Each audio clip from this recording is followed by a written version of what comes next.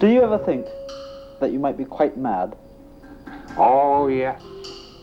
The one man in the world who never believes he's mad is a madman.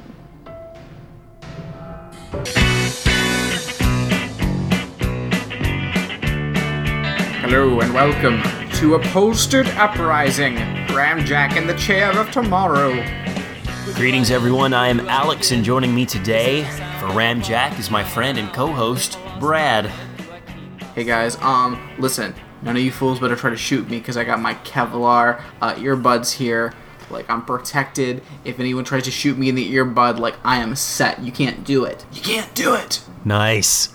Bulletproof! How are those new Kevlar headphones? It's really nice. It's really nice. They Do you- feel durable. Do they? Do you have any weird scratching sounds in yours? No. Where the cords overlap and scratch? No, That's the kind of protection Kevlar gives you. that's right. I got aluminum. I got Kevlar. I got flat wires. It's tough! Nice. Guys, we've got a great episode for you. Perfect Strangers is back. Yes. They're going to be talking about Raisin Poofs. Yeah. I'm still very confused with this cereal item. Yeah. I think I like this. This is a good episode of Perfect Strangers, I'll just go ahead and say. I enjoyed it. Spoiler alert. Of course, Polar Vortex is back. Jonathan, we were on brackets for a while, going back to our roots with advice, because someone needs to tell people what's up. Who else? Is there anyone else who's back? I don't... Guys, spoiler alert.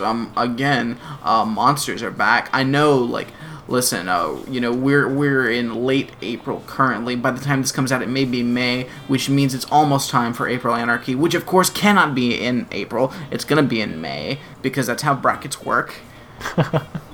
Truth. But I've got a monster sighting that I'm going to talk about because we got to get in the zone. We got to start getting our monsters lined up and get them in their proper brackets so we can figure out who is the monster champ of the year. Friend, just go ahead and do it. And we can get into more stuff later. I want to hear about this monster story. I don't. All right. Can you tell it like you would like a horror story? Or like a scary story? It started 4 days ago and the moon was full. Oh yeah, get the flashlight out. Everyone, if you're listening to this, turn out the lights. I'm going to get a flashlight. I'll be right back. Everyone out there, get ready for a monster story of creepy proportions. Brad is on the mic. I'm going to tell you guys about a creature I saw. I was in the grocery store, but yesterday, and I start to turn down an aisle. But I cannot go down the aisle. But why not, you ask? Shouldn't there be room for a person to walk down a grocery aisle? There should be. But not if there's a cart that's almost completely empty except for a loaf of bread. And what's next to the cart? Not behind it, but besides the cart? Beside the cart is a scooter bitch. That's because the scooter bitch is dragging a cart to their side, taking up an entire aisle. And in their cart is just a loaf of bread. Are you being serious? Dead fucking serious. Isn't there a basket you could put bread into on like one of those? Oh wait, she had her own personal scooter, not a store scooter. Yeah, her own scooter. Okay. But couldn't she have just held the loaf of bread, maybe? But here's where it gets terrifying, Alex.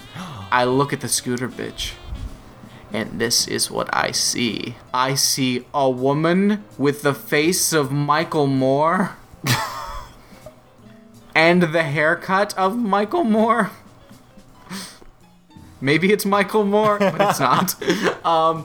Also, she's wearing a red dress that really just it's like jersey material, so it's looks like she's wearing a giant t-shirt, or maybe like she's in cosplay of Alvin from Alvin and the Chipmunks, because it's just this like giant jersey dress that goes down to her ankles, but is all just kind of one amorphous red thing. Also, she's not wearing shoes. She's not wearing shoes. Goddamn monster. Please play like background music of like creepy sound, like Definitely. screams, I footsteps. mean, what the hell? the audacity of taking up an entire Yeah. like row at a grocery store, an aisle at a grocery store, with your scooter and your cart. Yeah. She was a block. She was a straight up aisle Oh, block. yeah. No one could get around her. How many people did you see? No one's allowed to use that aisle except for her now. See, I'm worried people might try to use the strategy to keep an aisle to themselves. Because no one, unless you really need something, is going to go down an aisle that's completely blocked. Yeah, well, because, like, it's not like, you know, a fucking, like, a scooter bitch, like, going down the middle of an aisle and you have to, like, go around them. You can't go around. If they want to go through the aisle, you're just going to have to get the fuck out of the way. Like, what the hell? You can't do that. You can't do that. Like, why do you have a cart? You're in a scooter. You don't, how much are you planning on buying? Clearly just a loaf of bread, but how much, are you buying how are you going to get it out to your car or however you're getting around? Dude, I have no idea. That's so weird. Also, where the fuck are your shoes? Where the fuck are your shoes? Well, the Chipmunks didn't wear shoes, did they? Maybe she really is rocking the Chipmunk aesthetic. Well, Or the listen, Chipmunks. I mean, Alvin is her favorite because it's her best Michael friend. Moore was not one of the Chipmunks, so I don't know what her rig out is. I mean, it is Florida, and I guess Yeah, in a it is. warmer climate, people are inclined not to wear shoes. You should always wear shoes. Wear shoes everywhere you go. That's why we invented them. No service. No service, bitch. This bitch gets no service. No shirt and no shoes, no service. That's how it goes, correct? Yeah. Yeah. I don't understand. mean- I never understood why they didn't put pants on there too. Can people come in without pants? I guess they might think it could get misconstrued and be like, "Excuse me, ma'am, you Little need to wear lady? pants. You can't wear a skirt in here." You better get your husband to come do the shopping. We don't allow your kind. Did you read the sign? No shirt, no shoes, no service. No pants, no shirt, no shoes, no service. Get out of here. Get. This isn't an establishment for you, ma'am. That's why. Yeah. Get you. I think Joey's gonna grow up to be one of those because he's gotten sometimes if something's going wrong that he doesn't like, he'll go or he'll just start just making weird random sounds. No idea where he got it from. No idea. So I'm sure when he's older, He's going to grow up to be a Three Stooge. we'll see. He does like slapstick a lot. Oh boy. Oh boy. Brad, I've got some science news. And it has to do with a woman who was interviewed by New Scientist. She went into the heart of the Congo and also went to the frigid norths of Canada. And she was trying to find out. The researcher was Sarah Gomez, and she starts off this interview with New Scientist with a quote. She says, "For the pygmies, if you can't dance to it, it's not music. It took some persuading to get them to sit still for the research." That's how she opens things up. Apparently, the natives of both the Congo and northern Canada like to dance with the music. And it turns out she was doing this research for the following reason. They ask her, "Why do you want to know whether music has the same effect on everyone?" Which is the key to her research. She wanted to go to these tribes of people who have had very little to no Western contact, play some Western music to see if it would strike a chord in them like their own music does. If the same type of music has the same effect on other people, which I think this research has been done, but Sarah decided to do some of this. She says, "Every culture has music, so if you want to understand humans, we need to understand why music is there and why it is used in different ways. Deciphering what aspects of it are dependent on our basic biology and what aspects are dependent on culture will help us find answers to these questions." Now, I bring this to the show, one, because Brad, you enjoy music, but you definitely don't enjoy popular music at all, for the most part. There's a lot of times, I think, on the show you've mentioned how you don't really understand people's, like, over-obsession with music. In many respects, I agree with you. Some people... We could stop making music tomorrow and I wouldn't notice. That's how much music is not a part of your life. Indeed. So research done to find out what elements of music that are pleasing to people are innate or whether they're cultural, I think is interesting to bring to the show. I will say, I will put one caveat on that. What's up? At work, they tend to play music. And there was one week where, for whatever reason, because we're on third shift, and so basically the people that are on the shift before us, in the department next to us, are the ones that kind of have control of the computer that has the stations on it and everything, because it's online radio. And for some reason, there was a point in the night where it switched to techno, and it stayed on techno, and it was driving us insane. Because it's dead quiet, and we're just hearing this, fucking techno that all sounds the same, and, after about an hour, it's I'm going to, lose my mind, because I'm just hearing this same thing over and over, unending loop of just this, mind-killing techno music. See, it was torture. I'm sure it changed, but techno music is a mixed bag to begin with. Is this oh house my techno? God. What? It all sounded the same. It was so awful. European underground techno. I feel like there was every song was just 17 minutes and just the same, just.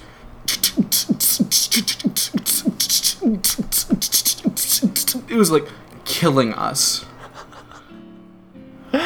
Well, I mean, and that's the thing about that, especially, and it's harder to tell with techno because only slight variations change, but whenever a DJ tries to play a set like that, they'll keep the same backbeat. So it's throughout the whole thing, and all of them have that. But with techno, that backbeat is so prominent that when you hear the bells come in, or beep, beep, beep, beep, you can't tell. You think it's the same song for forever. You're stuck in a techno trance, which I think is why that term exists. It's a nightmare. Techno is nightmare music. Well, to the remote Canadian and tribes in Africa's Congo, this researcher decided to play them 3 songs to represent Western music. And this is the biggest problem I have with this study, because she didn't really find out anything we didn't already know. Duh. Except that people like to dance. Fine. In certain areas where things are more tribal, they don't consume music for entertainment like we do. They consume it for ritualistic purposes. And to them, if it's not for a ritual, they're like, who fucking cares? They're like you. They're like, this ain't for a ritual, I don't care. No. Music for entertainment, that's stupid. What is this? Techno, fuck this shit. If I can't dance to it and do a ritual, I don't care.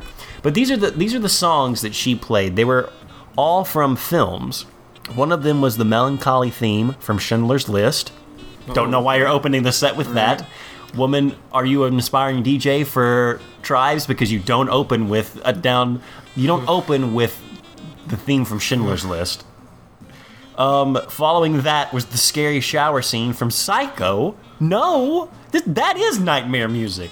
Yeah. This woman should have consulted actual DJs, because you don't start with down. So you've never heard Western music. We just want to give you an idea of what we're working with. See how you think. What do you think about it?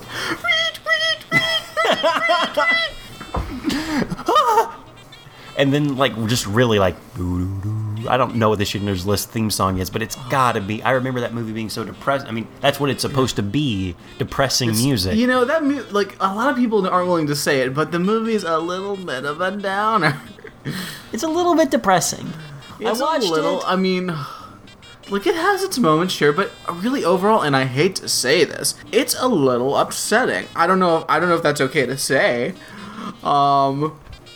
It's an unpleasant ride, but a ride nonetheless. A powerfully unpleasant ride. And she ended up the set with the upbeat cantina scene song from Star Wars. Alright. Canadian audience reacted as you would expect. They were like, why is this music sad? What the fuck is up with this nightmare music? Okay, now finally something I can dance to. But the pygmies of the Congo hated all of it. Crossed their arms like, all this music sucks. Because to them, if you can't dance to it, it's worthless. And you can't dance to Schindler's List. Think about that. You shouldn't dance to Schindler's List. Shouldn't be dancing to that. You shouldn't dance to the Psycho music. I don't want to meet someone who dances to the Psycho music. I don't even know what that would look like. Oh no. Just their fists up, like Some just doing bad the knife person. moves. Yeah, this music's awesome. Oh. But then to jump into the cantina music, Oh, which he's stabbing her again now. Uh-oh. oh, she's screaming. She should have watched before she took that shower. Always lock the door. But then the cantina theme, it's just so uneven. I get the study for music. I get that you need verification that, yeah, music for tribal people is different because it's for ceremony, and how different is that from, I guess, the entertainment version, like the music we consume. But pick a better set list. Yeah, Right? I'm gonna need to see some Tina Turner up in the mix. Yeah, Private Dancer. Start them off with some Private Dancer. Dancer.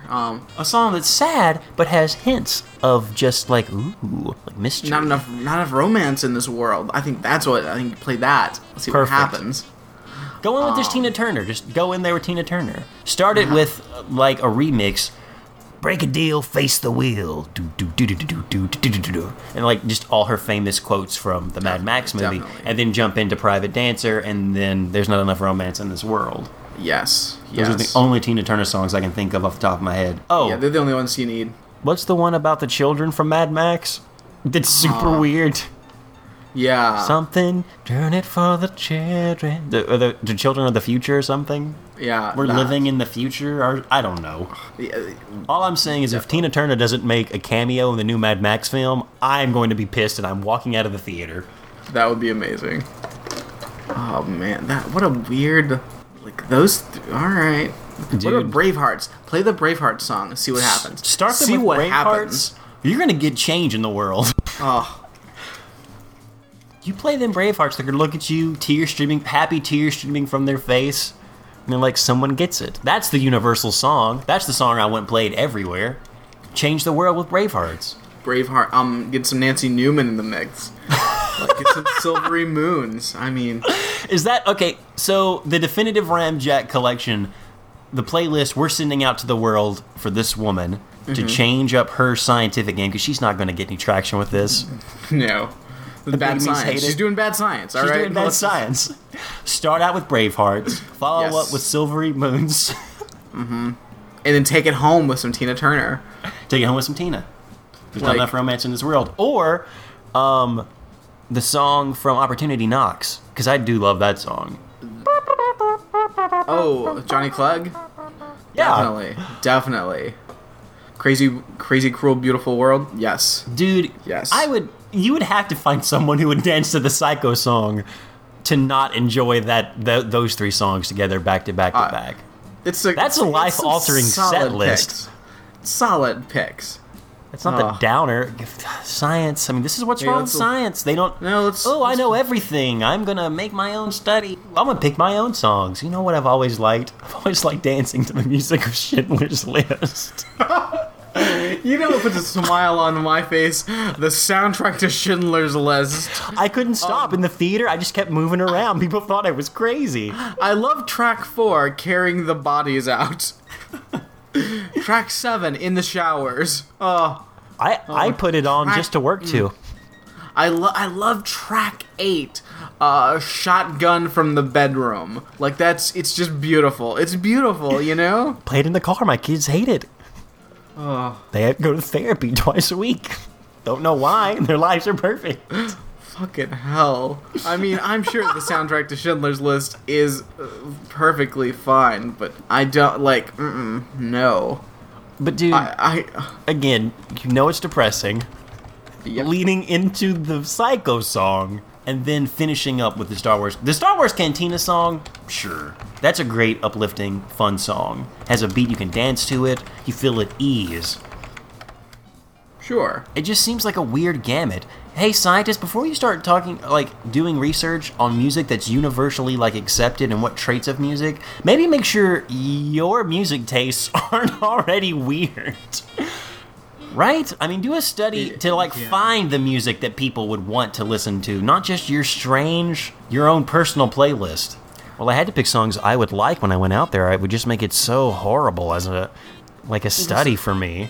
Alex, so let me ask you, what's your favorite song? And then we'll find out, do you prefer the song Krakow Ghetto, Winter 41, Okay.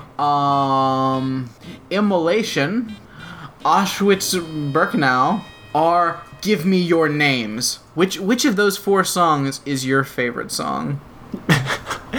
Give Me Your Names sounds like it could go one or two ways, but just the way you said it. Give me your names. Give me your names! Well, it sounds like someone's trying to, like, pick someone up at a club and they're being too forceful about it. Don't like that one. There was one about winter that might be pretty... Oh, Krakow Ghetto, Winter 41? Okay, never mind. What were the other two? I also offered you, I also offered you sounds like an okay song title. Auschwitz-Birkenau. Nope. Alright. What's the last one? What about Immolation? Sure, that works. Okay, Immolation. Let's hear a little sampler. Gonna unplug the headphones here. I would give anything if it was upbeat. And I was completely off base. Oh, hold on.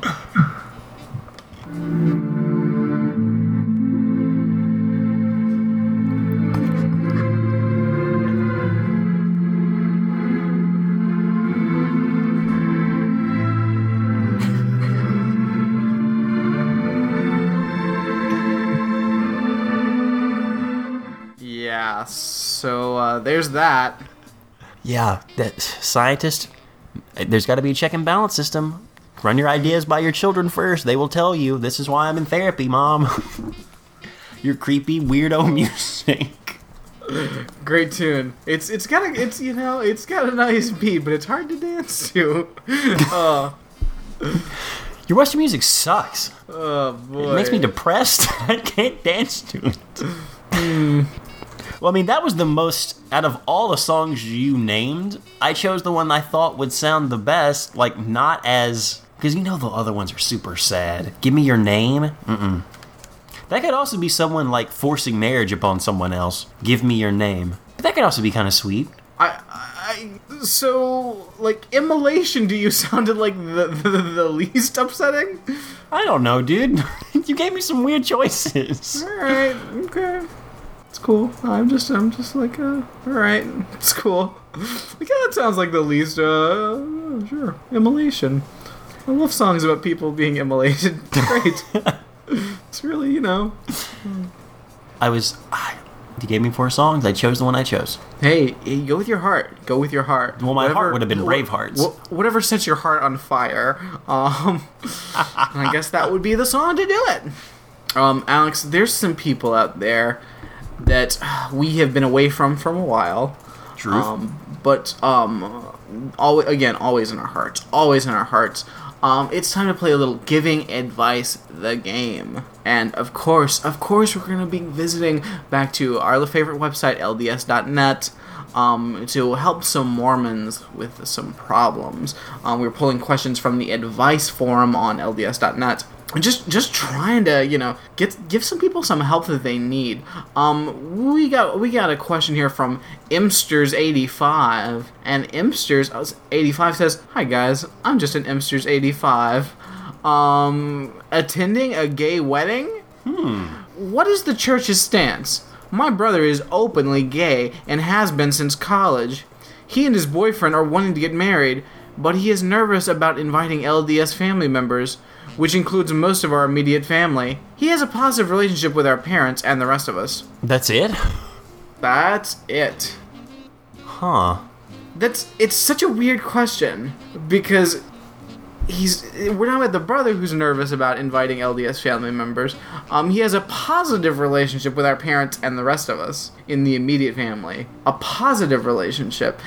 Like, I don't like the phrasing, has a positive relationship with our parents and the rest of us.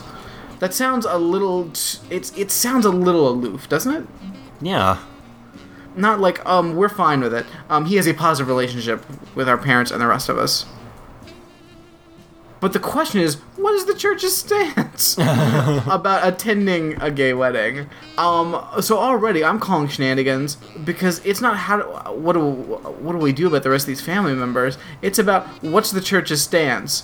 Well, the church's stance is that gay people shouldn't be married, right? Mm-hmm. More or less, that's what the Christians have decided upon. Is that wrong? Yeah, probably. Yeah, you should be nice on happiness. But, I mean, that's a straightforward fact question, right, Brad?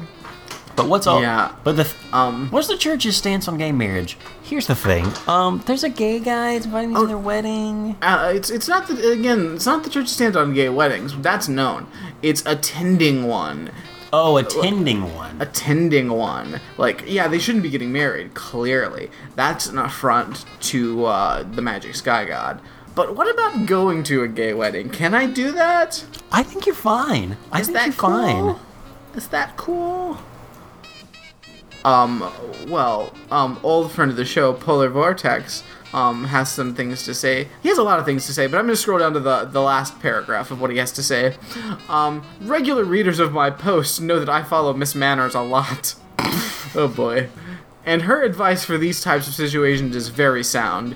Your brother should graciously invite whoever he wishes, and whoever receives an invitation should decide individually whether to attend. I hope the first 10 rows of his side of the church are packed to the rafters.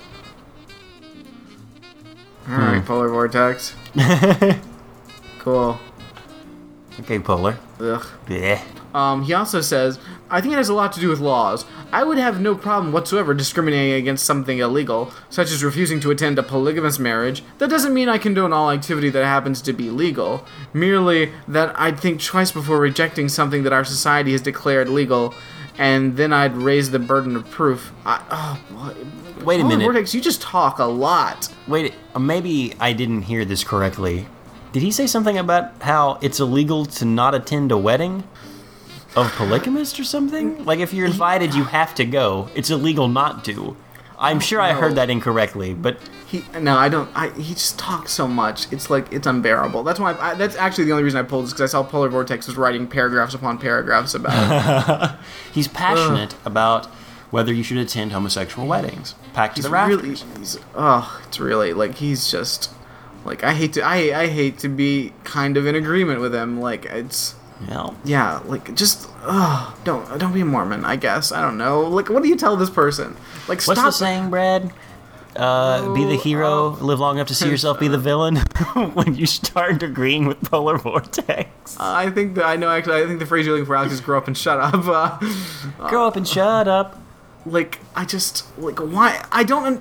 Like, I find it very upsetting... Like, your weird aloofness towards your brother. I find it weird that you're questioning the church's stance on attending a gay wedding. I think it's, like, you're not asking, like, how do we get the family, like, to be okay with coming to the gay wedding, or should we even invite the family? It's purely a question of what is the official stance, which is always weird to me with these Mormon questions. Because they're on good terms with the gay guy, right? What's the word they use? Yeah, they have a positive relationship.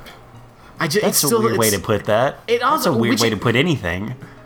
He is nervous about inviting LDS family members, which includes most of our immediate family. So again, we're talking about the immediate family alone here. He has a positive relationship with our parents and the rest of us. Why is it in that order? He has a positive relationship with our parents and the rest of us. Why are you and the rest of us? Why don't you say I get along great with my brother. Also, you know, we're all fine, you know, with my parents and the other brothers and sisters, I guess. I just don't... There's something about the ordering of this. That speaks to a gross, antiquated hierarchy of your parents dictate what is acceptable for you, even into a much later age. Yeah. I mean, Imsters, maybe, and very likely, because you're posting on this site, you're a terrible writer. Maybe you're incapable of expressing your feelings in words. That's possible, but there's a coldness to this question that I don't like. Agreed. I don't like it. Go to a gay wedding. It's fun. Just do it. Yeah. Who cares what the church thinks? Who cares what your parents think? How would you describe in a polarity of electrical charge your relationship with your parents? Person writing this, would you describe it as positive or negative? Question: do you think if you've got an LDS gay wedding, is there an open bar or not an open bar? Mormons can't drink. No open bar. Well, there's an open bar of soft drinks or nice punches. I was gonna say, better be caffeine free, or there's not gonna be. All the different variations of Sprite you can drink. Sprite, 7-Up, DNL. God damn, sounds like a fucking nightmare. What was the other? Is club soda caffeine free? I guess. I hate to be the bearer of bad news for the Mormons who may be listening to the show, but Ramjack is definitely not a caffeine-free zone. Brad has got Diet Pepsi presently. I'm drinking Coke Zero like it's going to stop fountaining from the earth, which I just assume Clearly. how it works. I struck Coke Zero in the backyard. I'm going to be a millionaire. Good. If I could. Oh. I was digging, I was, in the backyard. Instead of a water hole, I found a Coke Zero spring. Oh, that's how you make money in this day and age. I was out digging the yard, and I came across a mug root beer spree, and I was like, well, if it was 1993, I might really have something here, but... But root beer springs are everywhere. They're a dime a dozen. It's especially in no big Florida. deal. Yeah. In the Panhandle? Oh, come on. It's root beer central. They won't let you, you can't have basements in Florida because you're likely to hit root beer. Like, Well, most of Florida, which was known as root beer a long time before the West came, because the Indians root beer, duh. Definitely. It's only like half land, and the rest of it's kind of like the Everglades, which you don't really know just below that surface of water because it separates. Water weighs less than root beer that's at the bottom of the bayou. Right, definitely. I really wish, I lived like further north where we got into those grape soda aquifers. Oh, dude, those were good times. Like the land there is just amazing. Like it's really, it's really nice. I mean, the weather and the people not so great, but the land is really, it's good soil, near the grape soda aquifers. Definitely. I mean, the word soda fountain couldn't come from anything else. Oh, no. Its origins couldn't derive from anything other than a spring of water a spring of soda coming up from the depths of the earth. Right? Oh yeah. I got a cousin that his land, like he's got, he's had, it's been in the family for generations, but he's got a natural Fanta artesian well. Brad, we're giving Mormons advice. We'll continue to do that, but I thought I would interject some advice that some nerds want. At least that's what they call themselves. From the video game centric website called Kotaku. Here goes. Dear Ramjack, I just moved to a new state several months ago, and I'm finally, albeit very slowly, integrating myself into a new group of friends. I have a ridiculous crush on a girl in the group, who I will refer to as S. Problem is, she's completely out of my league. Oh boy. I've dated girls who were out of my league in the sense of physical attractiveness, but S is on a whole new level. She teaches music at a private school, is proficient in every musical instrument she touches, speaks at least 2 foreign languages, speaks at least 2 foreign languages that I know of, is extremely intelligent, and seems to have a great sense of humor. Plus, she's super adorable. I, on the other hand, am an out-of-work animator who hasn't had a steady job in 5 months. I've been playing the guitar for 20 years now, and I still suck at it. I live with my aunt and uncle, and the most sexy thing I could say about me is that I own my own car.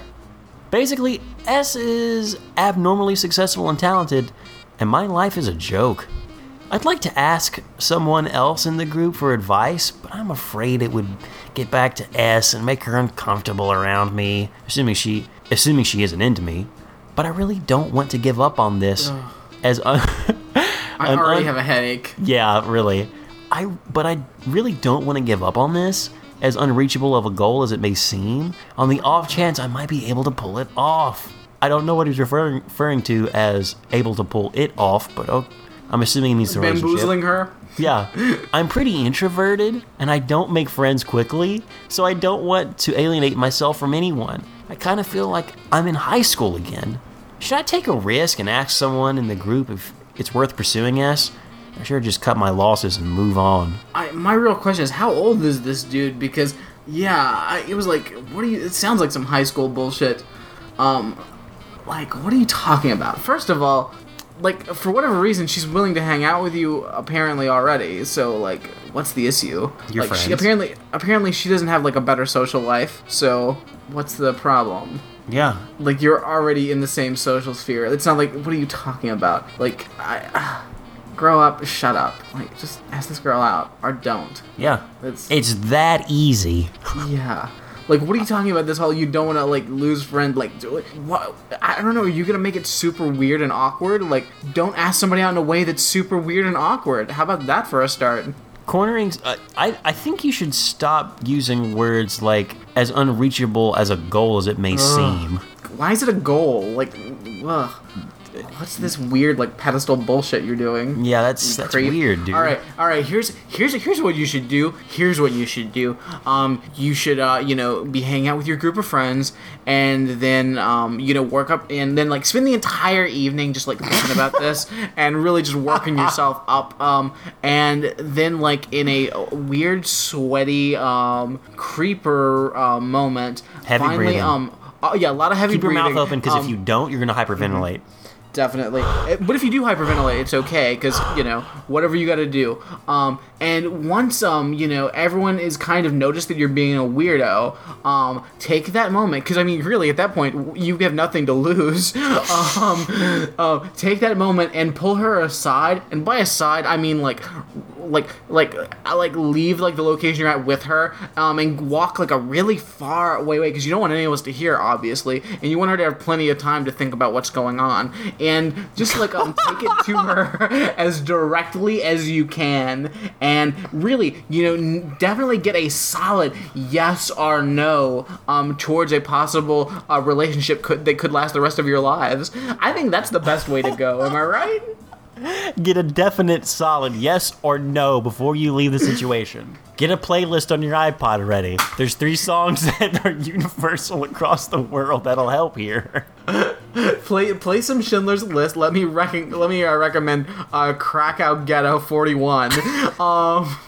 Followed up with that theme song from Psycho. Everyone knows it. Yes. Maybe you could do a mashup, put them together. And then what I want you to do is, when she says no, which she may at first, be ready for her to say that. Then the first few times you do this, then you'll probably do some more hyperventilating, sure, but don't quite let her leave yet. Then be like, yeah, it's cool, no big deal, it's cool, all right, and then shuffle off, but then shuffle back to her and be like, are you sure? And then try again immediately. Then disappear for a couple of days, leave awkwardly, but then come back to the group and then ask to do it again. Repeat until she moves to a different state. Is this what you're looking for? Is this the advice you need? You fucking weirdo creep. That's the advice that they're hoping for. Oh, that's what I was thinking. I got the songs picked out. I got my whole shirt wardrobe picked out, too. I can't wait. Oh, why are you, making this such a thing? That's not helping. That's not helping at all, dude. How about you be normal about everything? Yeah. Oh, maybe you could also, list off, the reasons why she shouldn't date you first. Go through this whole list. Hey, listen, I know that, I haven't been able to hold a job for months at a time. I know that I am completely unskilled at the guitar, even after years of trying. I know that I only speak this one dumb language not so well. I know that I live with my aunt and my uncle. Just list all the things. Let's give her all. Set that up front, because really, then you can only look better in her eyes as time goes on. And get personal. Yeah, tell her things that you don't tell other people. Like you wouldn't tell other people. Yeah, because if definitely. you share personal information, that makes someone else inclined to share it with you, right? Listen, here's the thing. What you want is you want her to feel really sorry for you, so then she'll feel like she has to go on a date with you. Then you can show her what a cool dude you are when you've guilted her into a date that she doesn't want to be on. Yeah. That's how it's gonna work. That's how it always works. It always works so well that way. That's how it always works. Oh, I'm so excited! I can't wait! Oh, fuck. I think Brad has said in so many words, grow up, shut up. What are you doing, weirdo? Why can't people, do things right? Dude, I really wish I knew. I mean, because what you just described is pretty much, that hit it. I mean, because obviously Brad, critically acclaimed, award-winning, international an internationally award-winning playwright. I mean, he's a man with words. He understands the people he talks to. And for those who didn't get the joke, who might have written into this, that hits that kind of person directly on the head. I mean, you painted that person in such a realistic that it's creepy. Like, not creepy, but it's just, it makes it more disturbing. Because that's a trend, that's an idea that, where did that come from? Where does that come from in society? Yeah. Other than, like, also a weird entitlement thing, but fuck that. Hi. Fucking creeps. Fucking creeps. And if that wasn't enough, you're in a new city. Yeah. There's tons of people. There's all the people in the world. Well, all the people in the city. That's true. There are all the people in the city in that city. Unless cool. somebody leaves. And guess what? You may be able to drive this girl out of that city. You could do it. So if that's your goal, I mean, if you get like a second level goal, like first level goal is to get this girl to like be willing to date you. But if you got a second level goal of get her to leave the city, I think you're gonna get one of those goals. Look, everyone knows that if for some reason someone does not want to pursue a relationship with you and you're their friend, one of you has to leave the city. That's how it works. Yeah, you like really everything should be 100%. Like you should either like be getting married or you should burn that fucking bridge to the ground at all times. Yeah. Because really, why would you like want like a friendship when you could either be banging or never seeing each other again? Like those are the two options, right? Yeah, I think. I mean, that's what I learned on I think. Belvedere. That's Kevin's. Yeah. That's Kevin's MO. yeah, that's how it works. So, I mean, stick with those guns and ethics and games journalism all the way. You fucking creep. What are you doing? Ugh, worse. Grow up, shut up. He just moved to a new city. This has happened before. He's had to move from a This is- city because. Definitely. Just think back to the Mormons, man. Their set of problems, except for the whole gay wedding thing, often is Yeah. more adorable. Like leading off of that. Here's a God. question. Oh no. What do you say to families in shameful incidents? Oh no. Hi guys, I'm just a backroads. A childhood friend is in big trouble with the law. Jail time. A pretty big deal. I also grew up with his wife. His mother is in my ward. Is there a way to support the family? Question mark. Specifically? Question mark. Is it best to approach them? Question mark. Give space? Question mark. Oh, Alex, what do you do when you got a child friend and is in trouble with the law? Big time. I'm a little confused on the relationships. You've got a friend from childhood, and their family, they are now in trouble with the law. Right. And- he's like a friend is in trouble with the law. It's a pretty big deal. How do you approach the family? She also grew up with his wife. And his mother is in her ward. So how's she gonna support that family specifically? And is it best to approach them or to give space? This is a weird series of questions in a situation I'm not sure I understand. Well, let's break it down. Let's think about it. All right, Alex. A friend from childhood, a close friend from childhood. I'm trying to think of the most amusing person I could think of to actually name at the moment, but I'm really drawing some blanks here. Go on. I can't. I'm like really like blank. Like, Well, who is anyone from our we our can't youth? delve into our childhood because some of those people may actually be in trouble with the law. I know, that's why I thought it would be funny. Who knows? All right, Dustin James. Dustin James went on a murdering spree.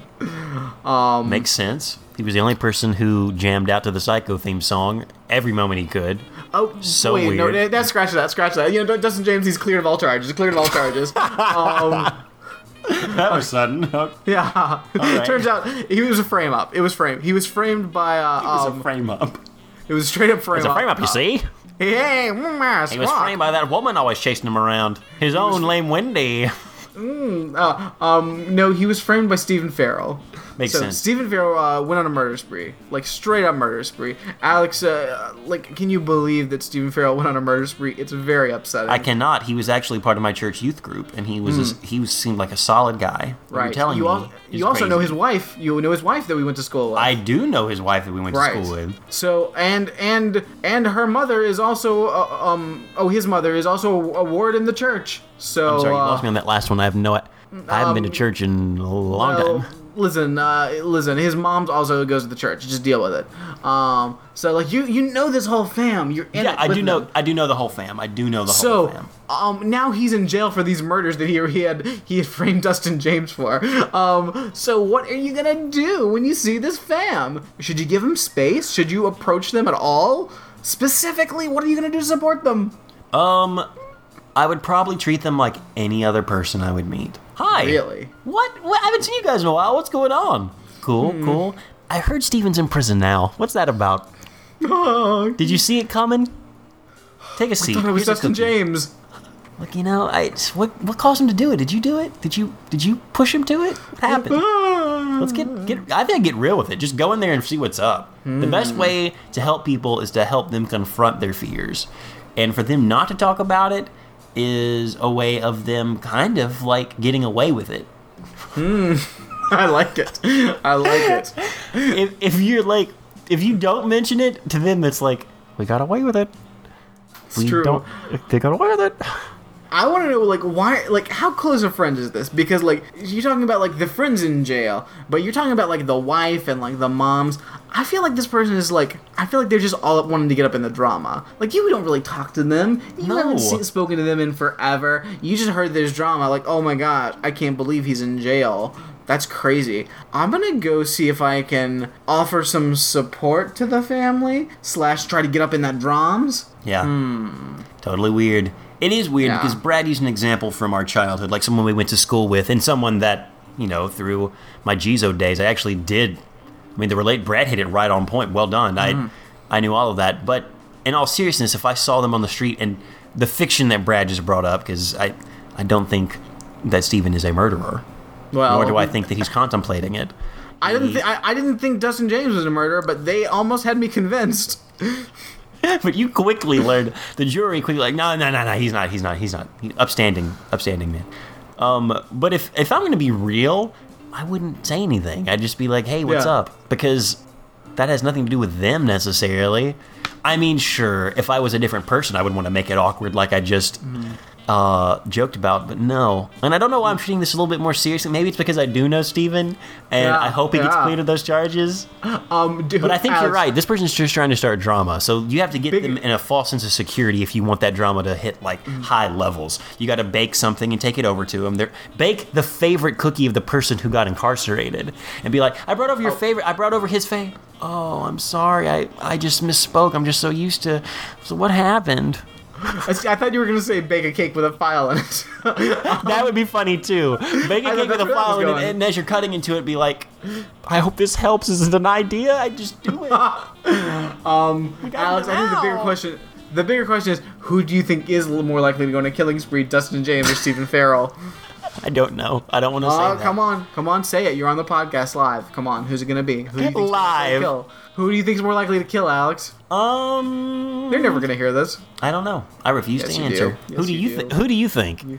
Alex, who is it? You tell me Say it. first. Say it. Who do you think's more likely? I think we to kill? both know who is Brad, but you got to say it. I want you to say Dustin it. James is a killer. He's a killer. He's gonna kill them all. Look, when we sit at the lunch table, there's something about him. No, I don't think it was killer though. I think it was something else. I think this is next level. I think Dustin James framed Stephen Farrell to frame him as a murderer. Whoa. The plot thickens. It's getting real. It's getting fucking real. I really had to stretch to think of people we went to school with. I was like, I can't remember anyone. Really? Wow. Yeah. Grow up and shut up. Let people have their own business. If they come to you, sure, but don't make it awkward. Why do you got to be up in someone's business? Why do you got to know? Like, what did this person do? They're in trouble with the law and they might go to jail, but the jail's very different than prison. Like, what are they doing? Yeah. Quit being nosy. It's so weird. Like, get out of their business, weirdo. Yeah, duh. Brad, wait, I got another question from the nerds that we need your help solving. All right. What's up, Ramjack? I have some issues at work.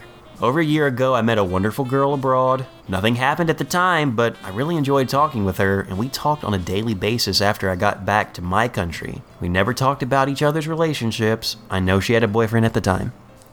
As we continued talking, we fell in love, and she even left her previous boyfriend. In the following months, a new girl at the office was hired, and we became friends. I must say that this girl was especially nice to me, but my foreign friend and I decided to become boyfriend and girlfriend. Of course, we knew it would be hard because of the distance, but I love her, and she even came to my country to visit me. She came to visit. Yeah, came on vacation. Cool. A few weeks What's later... up, vacation boyfriend? Summer lovin' had me a blast. Yeah, yeah, this is over in a month. Already calling it. Vacation boyfriend, not a real boyfriend. Vacation. A few weeks later at a company event, the new girl that was hired at the office told me that she liked me. And since I was a little drunk, we started making out. She told me that she was aware of my current relationship status and that she didn't care. I felt guilty. You don't have a current about status. Yeah, you're a vacation boyfriend, dummy. Yeah, you have a vacation girlfriend. Like, it's not yeah, all right. I felt guilty about what happened, but started to have nice feelings about the new girl. And we even went out a couple of times. Oh, you went out? Because, like, you're both humans in the same place. Yeah. Of course, I told my foreign girlfriend that I was not sure about our relationship, and she felt horrible. Because you don't have a relationship. And so did I, since I have mixed feelings. What's the mixed part? The new girl was nice. But she said something that made me upset. She said, if you don't make a decision, I will make mine, and you're going to regret it. Now that's a threat. I don't know what I don't. But that's like a dangerous threat. That's not like a relationship threat. The way that she worded that, you're gonna. Well, no, that's a reality because like if you leave like if girl that you like that's there, if you choose not her for vacation girlfriend, you're gonna regret it because guess when you see vacation girlfriend. Vacation. You don't see her again. You were one off. You'll go on a vacation once a year if you're in that crowd. She's gonna get a new boyfriend every year, dude. Yeah. Did she go has she gone on 2 vacations? Maybe. Like she gets 1 vacation, you get a vacation, like cool, you get to spend it together, like cool. That sounds like garbage. No, like that's not a thing. No, that's no. Nope. At that moment, I was very confused, and I couldn't make up my mind until she asked me, "Are you in love with this other girl?" I replied, "Yes." Then she asked me, "In that case, what do you want me for?" I was like, "Shit, you're right, go away." Wait, which one is he in love with? He's in love with vacation girlfriend. Vacay girl. Dumb. All right. I replied yes, and then she asked me, "In that case, what do you want me for?" I was like, shit, you're right, go away. After that, she told me to forget what she had said and give her a chance. I refused, and she stopped talking to me and told a friend of mine that I was a jerk. But she stared at me whenever we were in the same room at work. Listen, she took a gamble and like it didn't pay off, but I respect her for it. She's like, listen, you need to make a decision, and he's like, all right, I'm choosing the other one. Ah, damn it. Well, all right. Backtrack. All right, we can keep doing this. Look. Because like, I mean, I think she was factoring on the fact that he would not be so dumb as to stick with vacation girlfriend because it's not a real girlfriend. But she wasn't counting on the fact that he's a real dummy. All right. Here's the thing. Since a couple of months ago, the situation has become unbearable. Since the new girl has been transferred to my department, reporting to me. Uh-oh. Well, then you couldn't date. Like, you need to talk to HR, because, like, that's not a thing you can do. You can't have someone that you kind of, like, had a thing with, like, reporting to you. She has made some comments like, you have beautiful eyes, and I like you. To which I replied, don't bother me. But we still have to work together. She told me once that she wanted to go out with me, and I immediately said no. Look, before I finish, I must say that I recently got engaged with my foreign girlfriend. Really? And we are really happy. Is she moving here or are you moving there? What's happening? Because guess what? That's dumb. I told the new girl that I'm going to get married, and she asked me not to tell her those kinds of things. But I didn't mean to upset her. The main problem is that she keeps texting me saying things like, I really like you and I have feelings for you even though you're a jerk. I honestly don't know what to do I don't know what to do with this girl. Here's a message to that girl. He's not a jerk, he's just dumb. He's like mad dumb. Like your boss is soups dumb. I honestly don't know what to do with this girl. Also, I'm starting to feel really uncomfortable at work because of her attitude towards me. Yeah. She is really childish. Every time I don't react to her flirting, she gets mad and makes work harder for everyone. Because like it's super dumb that you like chose the wrong one. Like I mean like you shouldn't have somebody reporting to you that you kind of had a thing with. First of all, like you should have like disclosed that, talk to HR, and like not let that like transition happen. Because it's so dumb. Like you've done so many dumb things. You're the worst. Also, you're not engaged. That's fake. Like you don't even know each other. Like what are you talking about, dummies? How long is this engagement? How long is this engagement gonna be? We don't know enough about Vacay Girlfriend to really make a decision one way or the other as far as what her intentions are. No. But I will say this dude's kind of weird. What's up, green card girlfriends? Is that the situation going? Vacay Girlfriend can turn into green card girlfriend in a heartbeat. Be careful. Next thing you know, you find yourselves teaching in Mexico. Shout out to Mike Miller. No, Mike Miller. Shout out to Mike. Full disclosure, Mike Miller's awesome. His wife's is. super awesome as well. Yeah, they're both really great. Listen to that episode that I recorded at the Creation Museum. But I mean, come on, Bamboozled. He's living in Mexico now. That's not what he signed up for. He seems perfectly happy, but still, Bamboozled. He is happy. You would go to his Facebook group. But yeah, Bamboozled. Straight up Bamboozled. I will say this. It's super lame for you to reject someone and then them constantly be like, I mean, this is the same as that other guy that we just made fun of, and the fact that if you don't succeed, try again. Nope. No means no. Stop. Granted, this dude's an idiot for choosing Vacay Girlfriend, a.k.a. Green Card Girlfriend, a.k.a. Bamboozled Girlfriend. But that's his choice. Respect it. Yeah. You got other options. This dude can't be the top of the chain. There's other dudes in your city. Yeah. Brad, are there any more Mormon questions, or are we done? Yes, we got one last Mormon question here. Yeah. Temple dishonesty. Hi guys, I'm just an Alice 09. I'm really scared on how things will go. Uh-oh. I've just returned from serving on a mission, and I'm troubled with things, and I'm going to talk with my bishop about this. Before serving on a mission, I've had problems regarding pornography and masturbation. Oh, I boy. did my best to repent, praying, fasting, reading the scripture, but didn't confess this to my bishop. I was doing good. I got endowed, and a few months before my mission, I did again, twice. I felt really bad about it, and started praying for forgiveness day and night. Oh boy. Reading my scriptures, but still never told it to my bishop. I felt like that is all I needed to do, pray for forgiveness. I haven't done again, and I feel like this is like Christopher Walken talk. Read it like I'm an Christopher Alice Walken. 09, haven't done again, and on my mission.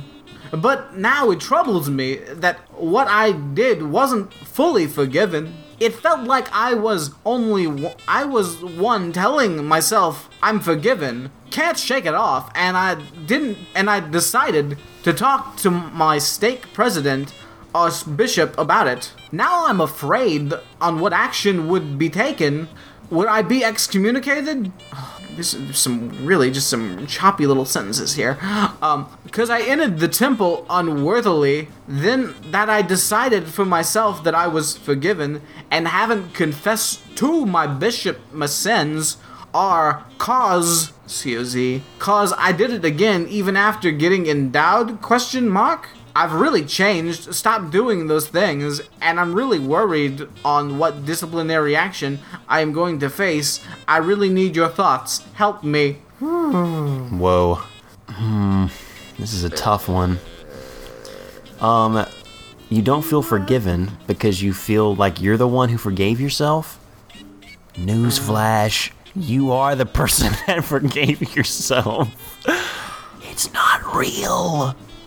This whole weird thing about forgiveness and sin isn't real. It's in your head. It's not real. You are the one who gives yourself permission to do it and not do it. You are the God in your head. Like, it's all, and like, this is all like pornography and masturbation. Like, what are you talking about? Alice 09, get it together. Alice, look, what Ramjack has done is we've gotten you a spot on a Japanese show. It's a reality show. Oh boy. We know that the Lord has gifted you with beautiful vocal cords. We need to get you on the song to sing. It's a little different. There's a little weird stuff that happens on it, but don't worry about it. I think you'll enjoy it. Guys, seriously, if you haven't seen, I posted this video in the Ramjack Facebook group. There's a crazy fucking Japanese game show where, like, the point of the show, it's a karaoke game show, and, like, these dudes are just trying to, like, sing karaoke. Twist part, there's, like, a foxy lady that is manipulating their genitals, as they try to sing, and the whole idea is for them to, like, keep it together and get through the song. I don't understand, I guess, the humor or how this show is supposed to work. I watched part of it because Brad posted it on the Facebook group, and it's disturbing. Now we can say it's as simple as what it sounds like. Yes. But at the same time, we know reality shows, there's casting sessions involved, and in this particular show, I guess the humor is the fact that they cannot finish the song without, it's kind I of guess, hilarious. a weird climax. Yes. Yeah. And another It's question amazing. is, if they don't climax, what does that mean for them and the society? What if they have no problems? Do they cut those out? Or they're like, oh, this guy can really sing. He must not like women. And then a dude comes out and starts a straight up JO sesh. I don't know. It's pretty kooks. It's kind of crazy. Yeah. But I think this is the perfect show for a certain someone to go on to and just, I don't know, grow up and shut up a little. I don't. Like, you shouldn't. Your gods, it doesn't matter. It's not real. It's Why? It always bothers me that a bunch of, like, one of the big things in most tenets of Christianity is you can't masturbate. And I don't understand why that is. It seems silly. It's bullshit. Like, I'm sure the Bible talks about it and says it's wrong to do that. It's wrong to spill seed and when it's not in a woman. But the Bible says a lot of crazy shit. Yeah. Like, it's so kooky. Like, what are you talking about? What are you talking about? It's something that weighs so heavily on this dude. It's consumed his life. He lives in fear of it. Worst. It is the worst. Like, listen, spend less time worrying about this and spend more time learning how to put together a sentence. That's my advice. There you go. In fact, that's my advice to everyone that's posting on a forum. Like, if whatever you're concerned about is more important than, like, learning how to properly construct a sentence or express your thoughts with words, then maybe post what you have to say. Otherwise, just go back to the grammar books, because, like, you're not doing it properly. Yeah, straight up. Do you know how and when to use an ellipses? Cool. All right. Well, that's a start. Do you know where nouns and verbs go? Okay. Cool. Do you get punctuation at least vaguely? All right. Well, then maybe you can post your question. You should have to take a grammar test when you become a member of a forum. There you go. Definitely. That actually would be. That's actually not a bad idea. It's not a bad idea. That's actually a wonderful idea. It's a good idea. It's a great idea. How do we market that? How do we build that into a chat service? I just think, like, you have, like, a thing pop up, like a CAPTCHA, but it's like just a question. It's like, hey, before you post this, are you sure that you have a basic understanding of grammar and sentence structure? Maybe you want to go back and try again. That would be great. Let's do Just that. like take a moment. Just take a moment to think about it. Let's build a plugin for that. Let's do it. It's called Riff Raff Cutter. Riff Raff Cutter. Oh, the Mormons. Oh, the nerds. Oy. If we weren't here to help them, Brad, who would? I don't know. Guys, before we get into Perfect Strangers and the amazingness that is a puffy raisin cereal, or raisin poofs, I have a recommendation for a television show to watch. It's streaming on Netflix presently, and that would be Undercover Boss. Really? Not for the reasons you might assume, friend. All right. Just for those who may not, or who may have missed this show, the CEO, or someone high in a company normally, goes undercover in an elaborate costume within their company to see what's up at the lower level. White collar meets blue collar. And let me tell you, it gets crazy.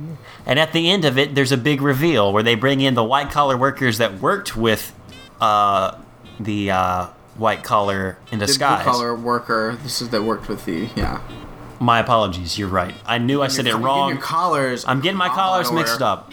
And that's the danger. That's what people worry about, actually, is that the blue will bleed into the white and make it an off-white. Trickle down, that's trickle up. Trickling. But no. At the end of the show, the spies, the corporate spies, reveal themselves to the blue-collar workers and says, "Ha-ha! I have tricked you. I am actually the leader of this fine corporation, and here's what we discovered." And what happens next has changed over the course of the television show. Nice. So used to be in season 1, I'm going to have to do with something else other than collars because it's confusing me in my head and I don't know why. Sure. But anyway, okay, so the white collars they would bring the blue collars out and say, "Look, working beside you, it's great. You're a wonderful asset to the company, and you're right, things should change, and I want you to know that because of you, this has changed." And then, of course, they would go to a camera with a blue collar, and they'd say, "You know what, it's awesome that the boss came down to our level and really saw a problem." Yeah. There was a lot of, bullshit, putting in sob stories, Mabel here's had a real tough time. Her daughter, has leukemia, and she's working extra shifts, and also this to get money to help keep the kid alive, and zip, zob, zip, and they just really play up those angles, and it was, over They the really top. do. But what has happened since the first season, you can track it pretty easily, is that some CEOs, or some of the white collars, decided to just give lavish gifts to the blue collars that they would come across on their travels, on their adventure, if you will. Right. So Mabel, who's been worried about the leukemia, will suddenly get $25,000. No questions asked. Thank you for being awesome. And of course, Mabel is thinking, what the fuck? This is awesome.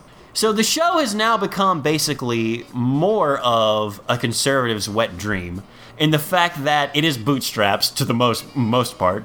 Mm-hmm. Someone who's super rich goes down and has to really work with the blue collar and just get all in it, oh, gross, ugh. And at the end they get to say, "Look, because you get to do this every day, trickle down for you in particular. Fuck the rest of the company, I don't give a shit."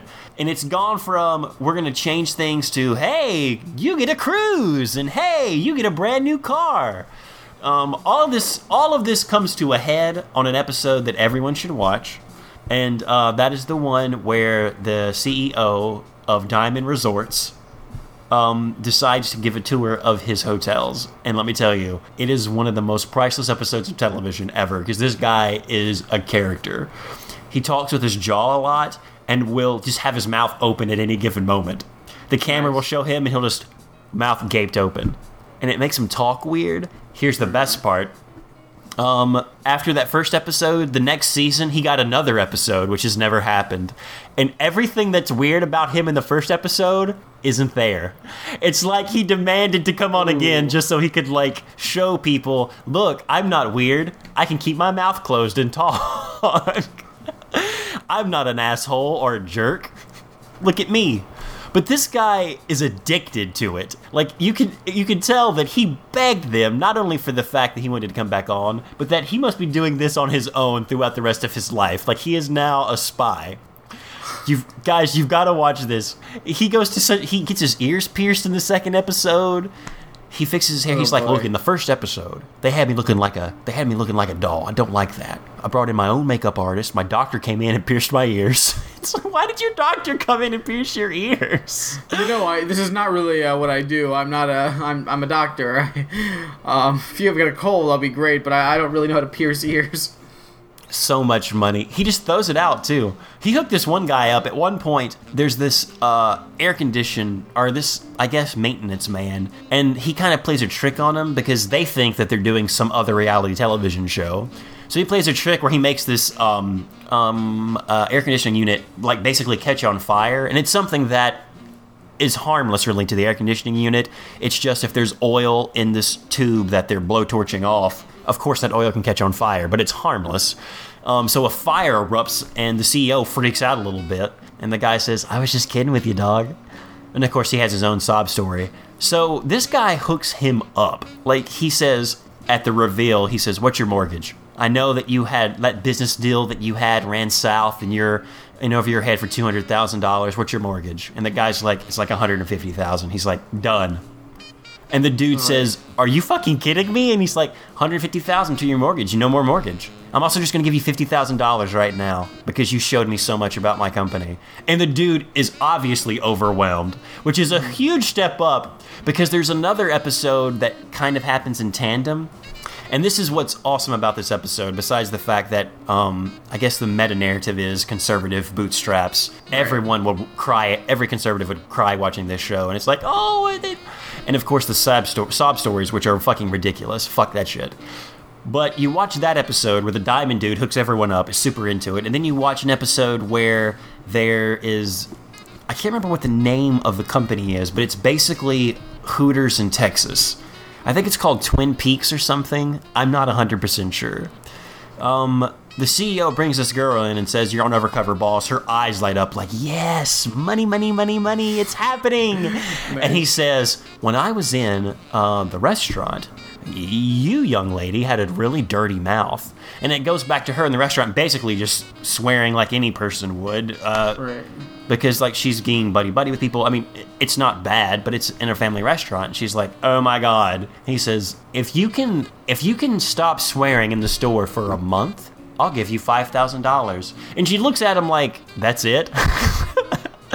That other guy got a brand new freezer, a subscription for life to the Steak of the Month Club, and a brand new truck over, I want to say, what was it, $80,000 or $120,000, and you're just gonna give me $5,000 if I can't swear for a month? Gross. I would quit right there. Except $5,000 you could probably use, but still. Yeah, but you can't swear. Ugh, it's like fuck you. Brad, it's a show that's awesome, and that's the best part of watching later seasons, because when people find out they're an undercover boss, their eyes light up, and then it's either awesome or it's horribly disappointing. Like the one lady who's like, yeah, it's great that they donated $10,000 in my name to the charity that I like. And it's just like a flat face, like... Oh, by the way, I gotta have surgery that I can't afford. Yeah. Wish I got insurance. I mean, guys, my sub story was the surgery I needed, and now $10,000 to the charity that I do. Oh, cool. The cancer charity's getting a $10,000 donation in my name. Cool. By the way. Sorry. I'm dying. Guys, can't afford the meds. You got to get on this show. It's so awesome. And nice. The other thing is that the bosses are always paranoid that they'll get discovered. And no one knows who these people are. Yeah, nobody knows. Nobody cares. They're in disguise, and granted, in many cases horrible, and they're like, I'm just afraid they're going to know who I am. Someone's going to out me. And they almost never know. Yeah. Like, there's very rare occasions. I was watching one today, my girlfriend and I were watching one for 1-800-Flowers, and the guy was really worried this guy would recognize him. And they were out on the street because he wanted to get away, like, hey, let's go put these flowers in, like, the truck or whatever, I'll help you do it. And on the way to the car, the guy says, hey, do you recognize me? And the guy looks at him and then says, like, Frank? Like, out of top, he's like, is that you? And he's like, yeah, you recognized me. And he's like, well, I probably wouldn't have if you hadn't said anything. It's so funny. You gotta get on it. And definitely that Diamond dude. I really think he needs his own show. I want him to start going undercover for the other bosses. Just give the show to him, and he'll just give people gifts. He's fine. Like, he just throws money out. There was a customer not complaining, but a little bit concerned because they didn't get enough discounts and they were supposed to get member discounts to something. And the people at the hotel said, well, ma'am, no, you misinterpreted it. He's like, that's crazy. That's not what we're about. Everything, your whole thing is comped. And she says, what? My whole wedding at this place is comp? He's like, yeah, whatever it is, doesn't matter. It's comp. And she starts crying, and it's like, you got to check it out, guys. Wow. You got to get on it. Brad, I know there was something you wanted to talk about, or another show, but before we do that, how much money would it take from a white collar to get you to not swear for a month? If they said, no dirty bad words, and I'll give you X amount of money. On principle, what would you say? On principle, I would tell them to go fuck themselves. Like, like, you just what threw are you away, talking about? You just threw away $200,000. Shame on you and your dirty bad words. That's so awful. Like, no, you can't. It's horrible. I mean, I guess the thing to do is just lie and then take their money. Because how were they going to prove it? Seriously. I mean, that's worst. Like, I would just say, all right, before we get into this agreement, I just want to say, fuck your arbitrary language restrictions on principle. Second of all, how much money are we talking about? Because maybe I'll take your money. Is it going to be enough money that I can quit this job and never have to work for you again? Because then, yeah, maybe I'll consider that for a month.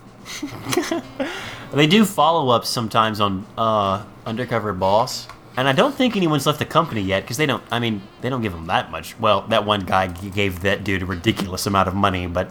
God, what if he was like, I was planning on quitting, and now I kind of got to stick with the company for a little while, otherwise it's going to look bad. Yeah, a lot of people do that. There was a massage parlor that a lot of people are like, I'm probably going to quit. This sucks. That same guy, the diamond guy, ended up giving another dude $100,000 for 10% of a share, because that guy was like, look, I really want to own my electric company. It's something my dad did, and now I really want to take up that mantle, but I just don't have the money. I'll never be able to do that. And dude's like, I'm going to give you money to do it. That's crazy. That's crazy. Just $100,000 right there. Boom. Well, I mean... Do it. Yeah. All I'm saying is, if you work for the Diamond Hotels, you could... The odds are you could just if someone looks weird, it might be your boss undercover. And he might be just willing to give wild amounts of money for any sob story you give. Yeah. Boy, that's a thing. So I recently watched the Scientology documentary, Going Clear. Yes. Have you watched this? Yeah, I watched it. Me and my girlfriend watched it not too long ago. Yikes. Yikes. Terrifying. Like, it is upsetting. Like, there's some stuff that I had not heard before. Like, it's really creepy. And also, like, I don't think I've ever actually seen footage of L. Ron Hubbard. That's the creepiest part, dude. He is a weirdo. No one's gonna follow that guy. No. Absolutely not. Like, he's such a fucking weirdo. Like, you guys, if you haven't seen this, you need to see it. Because, like, it's, I mean, we all know Scientology's insane.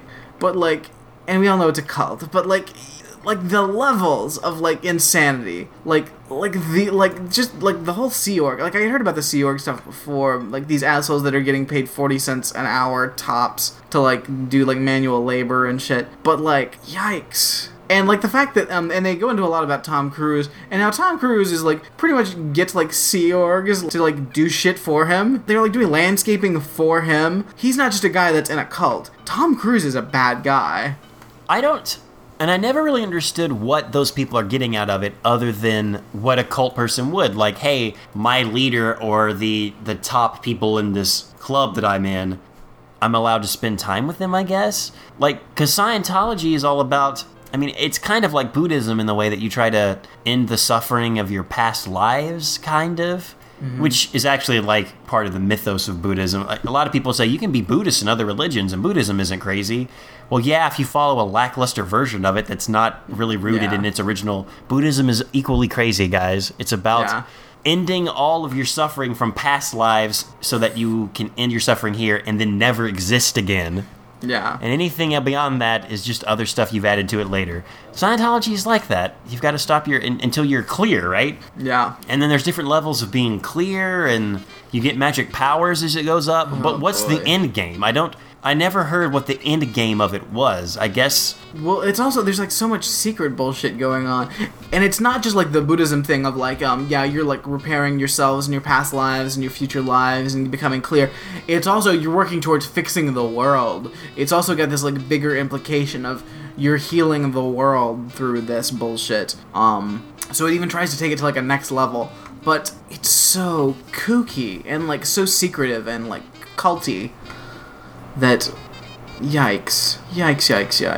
My favorite part is when, after L. Ron Hubbard escaped to the coast and got on his boat and started gallivanting around the Mediterranean, like after that, there was, I think, a British, I think BBC or someone did an interview with him, and they asked him, are you crazy? Like, just straight up brought it to him, and then he laughs for a second, and then his eyes get wide, he's like, oh yes, I'm crazy, because a man who doesn't think he's crazy is crazy. And you're like, whoa, you sound like you are crazy. Yeeks. There's no doubt in my mind. Yeah. No doubt in my mind. Also, what's his name? Behe, the guy from Monkey Shines, is in this documentary a lot, because he was straight up Scientology and then left and kooky things happened. So if you're a fan of Monkey Shines, watch out for that guy. There's a lot of interviews, and the documentary itself very rarely, makes any statements. It's all the people, like, commenting on it and telling their stuff, so they're being very careful, legally, because, of course, the Scientologists will come after you, because that's what they do best with their crazy lawyers and whatnot. And that's what L. Ron Hubbard, that's what it was founded on, Yeah. in a way. If anyone, the best offense is a good defense, but Yeah. also be offensive. No defense, attack, always attack, more or less. Yeah, but there's I really wish I wish they got Leah Remini in there. I mean, this was probably made before all of her stuff like maybe broke out, or maybe they didn't have time. But because she had some stuff, and because there was all this stuff about David Miscarege's wife was missing, and they thought she'd been killed. But now I'm watching this, I'm like, oh, so I guess she was in the hole where they take these people and beat the shit out of them and torture them, and That's weird. or she may have been murdered. I don't know. I think she resurfaced eventually, so I'm guessing she was in the hole, which is a thing, guys. They just take people and kidnap them and torture them. God, no wonder Katie Holmes was terrified and had to go across country to escape Tom Cruise. I mean, Yeah. that's another thing, but he is pretty much... Yeah. I mean, the weird thing when L. Ron Hubbard died, or when Tom Cruise was up and saluted L. Ron Hubbard, that was fucking weird in the documentary. Yeah. I mean, we all make fun of Tom Cruise being Scientology. I just didn't realize that Tom Cruise was so in the know on all the shifty things. I just thought he was another idiot that was, in the cult. And, he just happened to be a celebrity. But, you really get the sense from this that he's a bad dude that knows what's going on and is taking advantage of it just as much as anyone else. He still believes that it's real, but he's absolutely knowingly taking advantage of people that are making 5 cents an hour. There's no way for you to think that it's real. Yeah. At this point, he has to, because once you get to a certain level, even in the video, one of the guys who'd been in it since the beginning, the guy that was kind of hip, he's like, cool, whatever, this is one of those new, when it first started, he's like, yeah, Dianetics, man, it sounds like one of those cool psychology things, let's just go with it. And then when he got to the level where Where you find out about the aliens and Xenu. yeah, Xenu, he's like, what the fuck is this a joke? Is this another test upon a test? Not a test, dude. L. Ron Hubbard is laughing at you right now and taking your money. But I don't know, I feel like Tom Cruise believes it, because they talk about David Miscavige actually believes this shit, and that's what makes him so crazy and paranoid, is that he does believe this. He also is knowingly taking advantage of people and using them, but yeah, it's fucked up. It's pretty fucked up, dude. super fucked up. Oh crap, what was I gonna say? Oh yeah, and there's also there's a lot of stuff because they're being so careful in making this documentary that they're just not going into. They never go into the thing about Dave Miscavige's wife because they're being careful so they don't get sued into oblivion. I mean, honestly, clearly. I didn't know about that until you just said it. Because I don't really follow the sci ties that much. I think I heard that there's a 9-hour cut of this movie of things that they just legally had to cut out. I did hear that. I have heard that. And also his father, Dave Miscavige's father, of course, was in Scientology, and eventually left. And they had they had people following him, as they do. And apparently, like, this private investigator they had following him, like, at one point, Dave Miscavige's father had a heart attack and, like, collapsed, and, like, the private investigator, like, calls, like, David, and he's like, hey, your father's having a heart attack, it looks like, what should I do? And he's like, well, he had to go sometime, and is like, basically tells him just, like, to leave him to die in the street or whatever the fuck was going on. Whoa. That's some straight up, like... And this came out when the private investigator eventually, like, the cops got called on him, and it's, like, this dude, and he has all these, like, guns and shit, like, on him, and they're like, what's this for? He's like, oh, I'm a private investigator, I'm investigating this guy. He's like, why do you have all these weapons? He's like, well, just for protection, or / threatening. I don't... Like that, and that's his investigators that's a thing his that's father. okay now? I shouldn't be. I mean, like, private investigators sound shady to begin with. Why don't we just Yeah. have, like, government-regulated actual investigators if we need those? Yeah. Because there's always like, hey, I'm a private investigator. Yeah, you're just a stranger looking into things. You don't have authority or anything, and you certainly don't need an arsenal on you. But you're right, that's the dude's dad. Like, that's some straight-up X-Files doctor bullshit. Just let him die Just on let the him table. die. Just let him die. Like, what the fuck? So, like, yeah, so he was cool with letting his father die. His wife was probably disappeared to the hole. Like, dude is a bad guy. Like, it's nothing but shifty. True. I mean, the only thing that really... I mean, it's no different than any religion, I would say, really. Sure. I mean, I would say you would find this in most religious... most religions. Duh, I mean, come on. You get that much power, you go crazy. The line But the cult where... aspect of it, the Scientology one, it's newer. Yeah. It's unlike the other religions where they've been around for so long. Scientology has been around, and we've seen it, and it's documented how it grew. Well, so it's but there's plenty of religions like that too. Happens. Like Mormonism is practically new. The line, the demarcation line of cult though is where you start going out of your way to isolate people and like remove them from family and society and culture in general. And that's where you hit the cult line when you start trying to force people to separate from everyone else. And that's Scientology 100% is all up in that. You're right. When you're right, you're right, Brad. Good documentary, though. I highly recommend it. Yeah, it's really good. Definitely. You should definitely see it. It's really crazy. I also love the part when L. Ron Hubbard had been away from Scientology for a long time, like the headquarters, and was just on the ocean. Mm-hmm. And then in the tapes that they were still recording, but they don't have any video, he's like, yeah, I haven't really been involved with it that much. To be honest, recently, it may be a cult now. It's like, L. Ron, you know it's a cult. What I love him trying to distance himself and also being like, yeah, it's actually, to be totally honest, it's kind of weird. It's so insane. I may have started a cult. I mean, I did start a cult, but it's probably more of a cult now. I'm not there. I mean, it was a straight-up cult, and it was a money-making machine when I was there, but now I think they actually believe this shit. And you really get the sense of it that John Travolta is just kind of trapped in there. Oh yeah, poor John Travolta. Like I wasn't expecting to get such a strong sense of like Travolta and Tom Cruise because like I feel like they're just like the cliches of Scientology. I didn't really because I mean yikes.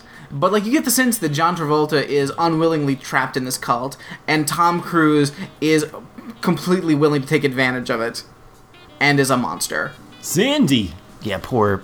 I mean, I don't know. I remember seeing like an interview of John Travolta like a long time ago. Like it was footage.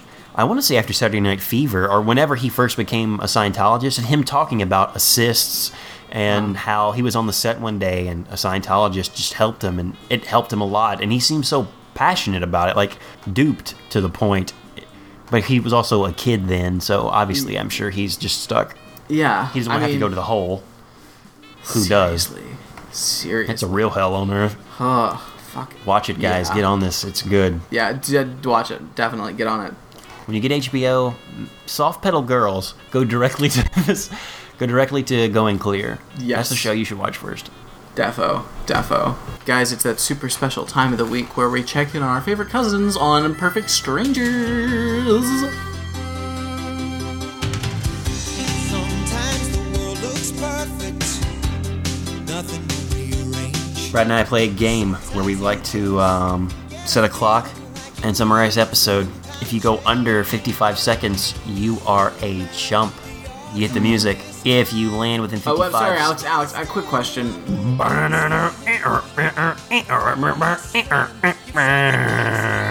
Oh, no. AKA chump music. AKA Lame Windy music. The theme music to Lame Windy's life. AKA what you should also not put on the playlist when you're trying to Don't play reach that. out to the Aboriginals. Don't play it. No one wants it. If you land between 55 seconds and a minute, you're in a pretty good spot. Nothing celebratory, but like stuff that's good. It's a good time. 55 to 59, you're winning. But You did it. You win. You Sure. won. You won. You won. Sure. The jackpot is 60 seconds on the dot, and if you get that, Yes. you're a brave heart for sure. Anything over that and you lose. You're just a loser. Ugh, You just lose. loser. You've forgotten Loser. everything about the episode and what you've learned and summarized episodes, and then have you forgotten plays as it should. Brad, I got a minute on the clock. It's your turn to summarize this episode of Perfect Strangers. Taking stock, I believe it's called. Stock. All right, give me 1 second here. All right. I'm gonna give you 60. Oh my god, I see what you did there. That was clever. All right, I think I can do this. All right, Brad, on go. 3, 2, 1, go.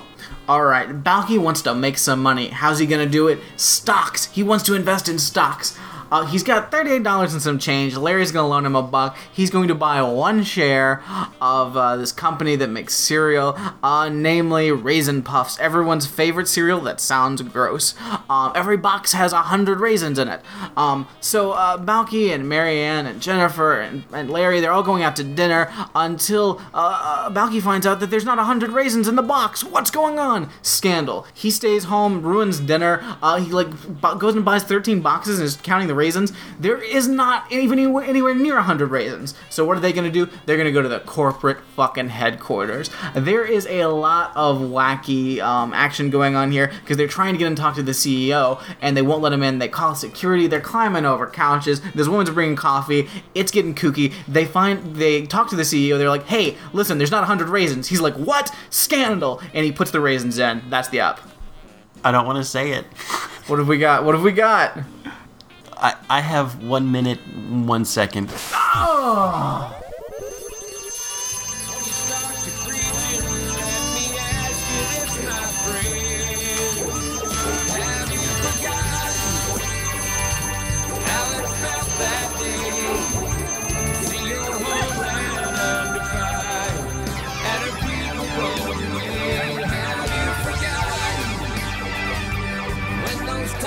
Brad, We're too close to the sun. I can't even We're too round. Like, close. part of me was like, Alex, just lie. Alex, just lie. But I can't do that. You can't. You're at 1 minute, 1 second, and 56 milliseconds. Like, it's too. It's almost 1 second. yeah. It's almost 1 minute, 2 seconds, and I can't.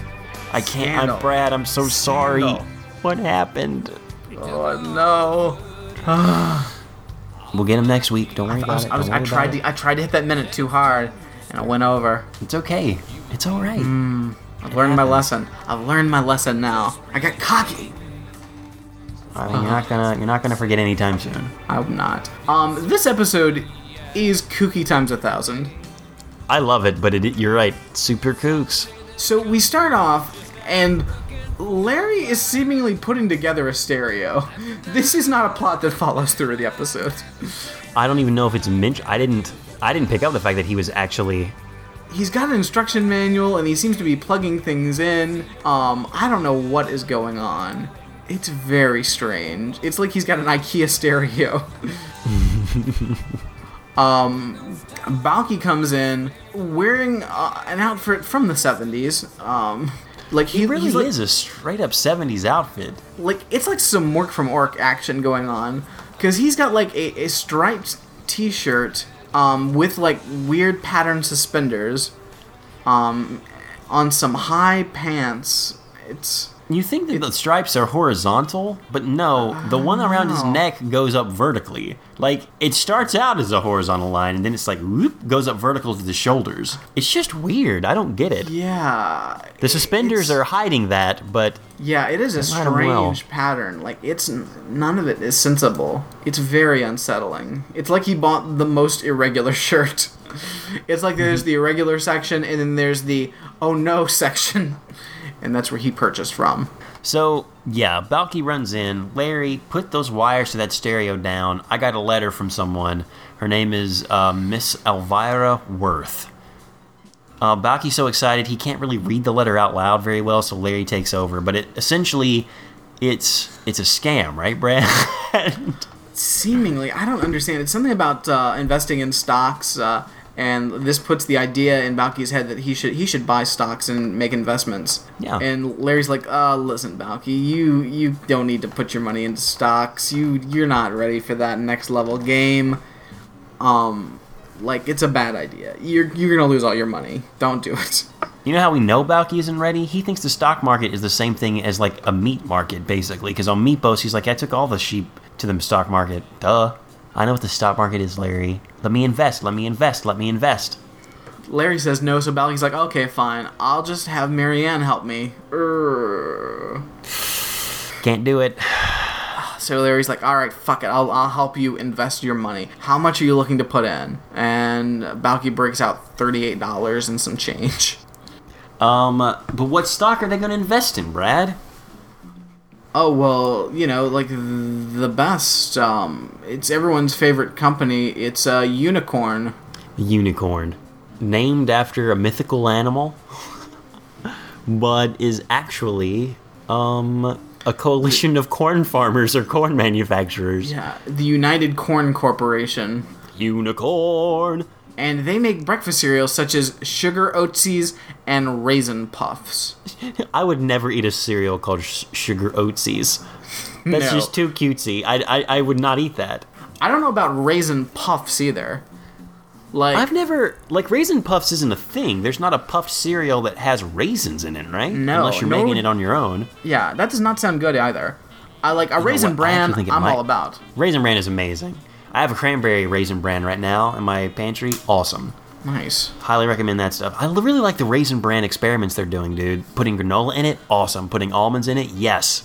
The almond crunch Raisin Bran was the fucking best, but right now the cranberry's doing it. Sorry, didn't mean to get in my cereal thing, but everyone Defo. knows how much I love cereals. I would not want to puff. I would never want to puff cereal with raisins, though. I don't think what? those go together. What's a puffed cereal? Like, give me an example, like Rice Krispies with raisins. That's a puffed wheat, puffed rice. I think more of But like this looks like- a Honey Smack. Those puffy Sugar Smacks, honey smacks. like those puffed cereal. That's a thing. The one with the bear and the one with the frog, right? But those have like a coffee aftertaste to them. Yeah. I mean, you're right, but what they seem to be having is like puffed corn or something. Like it's huge puffs. yeah, like, It's almost like Kix. Kix is a puffed cereal.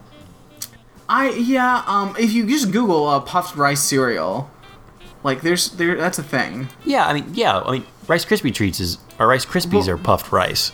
Yeah, And but these so are is Sugar bigger. Smacks and honey. Yeah, I mean, you can get a bigger version of them. Yeah, It's just the type of grain they use. yeah. Yeah, honestly, I'm not sure about it either, but I would definitely try Raisin Puffs over Sugar Oatsies. It also implies that it's a puffed cereal that is raisin flavored, That's weird as fuck. and that like I'm not like raisin because it's raisin puffed, so you think it would be puffed raisins. So I'm like, Whole no, grain that's cereal. Every one infused with the taste of grapes are raisins. No, thank you. I want raisins, not raisin-infused flavor. That's weird. Though now that you say that, I would try that if I saw it in a marketplace. That's just who I am. They decide to invest in this. They're going to buy one share, because Larry's going to lend Balky, I think, the $1 or something Yeah. he needs to do it. Balky's So he can beside afford- himself. Go ahead, what? he's gonna lend him the $1 and change so he can afford the one share, big time. Balky's excited. He's like, he says, an hour ago, I was a babe in the woodpile. Don't know what that means as a Meepos thing. I didn't know nothing about the stock market, and now, thanks to you, I'm on my way to becoming a business typhoon. Larry's like, God damn, Balky a typhoon, and he stops him, and I love this part, because this is the savvy Balky we had in the first season that was basically tricking Larry, and that's when I'm like, Balky's knowing more than he's saying. What kind of weird game is Balky running?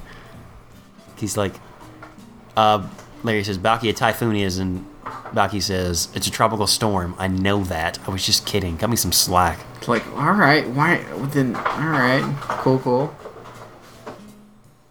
So the next scene, they're getting ready to go out to dinner with the girls. Balky's got his first stock certificate. There's a comedy bit with like a lint roller. But most important thing about this scene that we have to talk about is Balky's tie. Because Balky seems to be wearing twine around his neck. Like, it is the weirdest tassel, it's the weirdest tassel, or it is a straight up twine. yeah, I thought it was a noose at first, and thought, well, that's a weird look to rock. And he's got a twine bolo. Like, he looks like garbage. He looks Not okay. Larry's got a suit on, looks pretty good. Well, Larry's got on a blazer and khakis, looks good. I don't know what the fuck Marianne's. They're waiting on a date for Marianne. Balky says, look, Cousin Larry, I framed my one stock certificate on the wall. Larry's like, whatever. Ding dong, the girls arrive. Oh boy. And they're wearing some things. Marianne has the pointiest shoulder pads ever. Like, I feel like she's gonna stab somebody with them. Her hair is also, like, crazy high up on her head. Jennifer, meanwhile, looks fucking insane. Her dress, it's like a flamenco dress. It's got multiple tiers of skirt. All the way, it's almost like a tutu at the top. Like, I'd have to say, out of the both of them, her outfit is what I would describe as adorable, maybe. Because it's just like, what are you doing? You're wearing a dress that looks like a child's dress. Where Marianne, I'm scared. I don't want to rub elbows with her. I don't want to ride an elevator with her. If she gets too close, she's going to stab me in the shoulders. Oh, yeah, you'll get stabbed. I feel like, I don't know, Jennifer's dress is so dumb. Like, that's It's so dumb. It's a dumb dress. Like, she's an attractive woman, but that is a dumb dress. Like, I don't, like, it's got tears. Like, why does your dress have so many tears?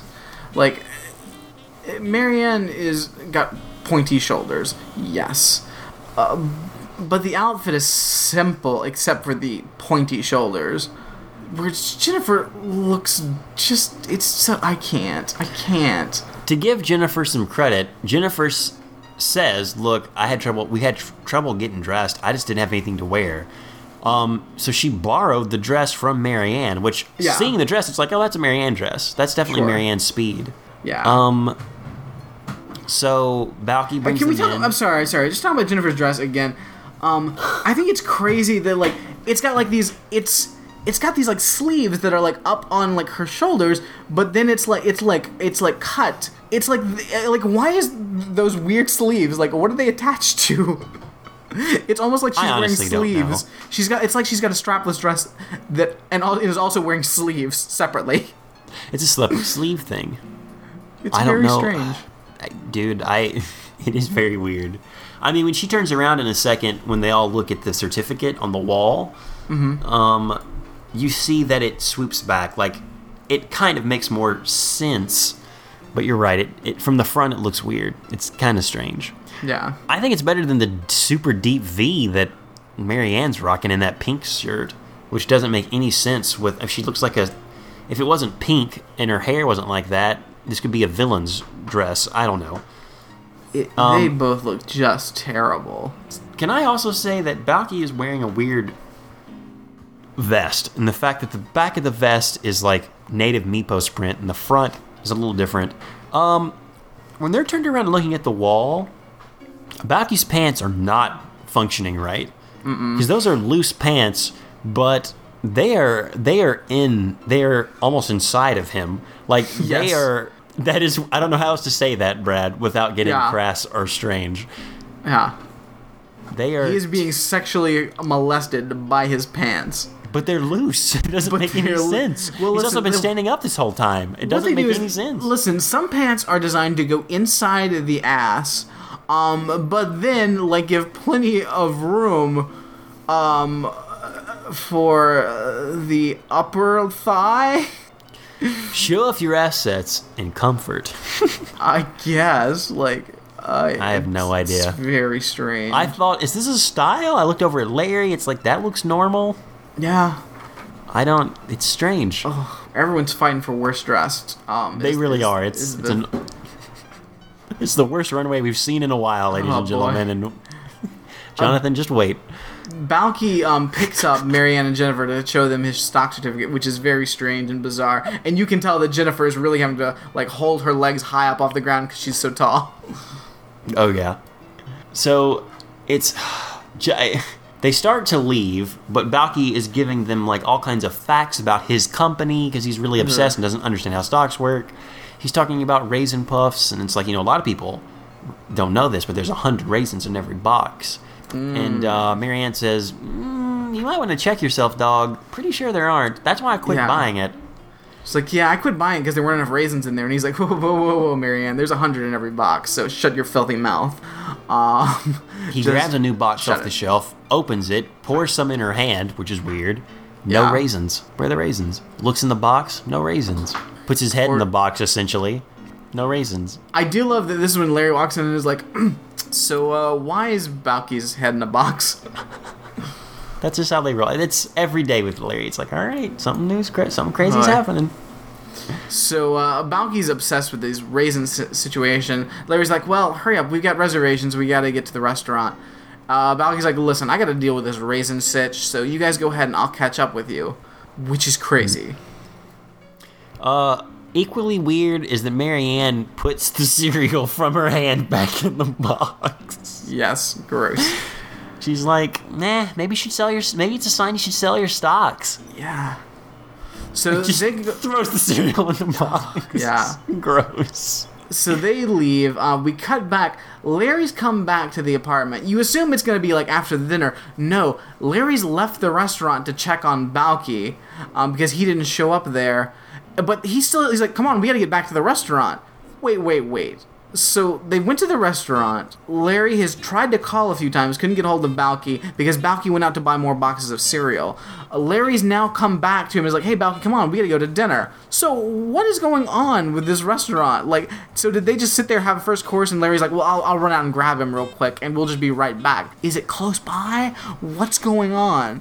What is this situation where Balky has enough time to go off to a grocery store, buy a bunch of boxes of cereal, count raisins, come back, and Larry is going to come back and they're going to go back to the restaurant? How long are they planning on staying at this restaurant? So weird.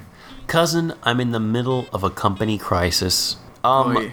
Yeah, no box has even close to 100 raisins. Yeah, None. it's kooky. They do a whole little comedy bit where Balky's trying to count the boxes, and Larry he's like counting the boxes in the room and is like, oh, 13th boxes, and Balky loses count. We do that a couple of times.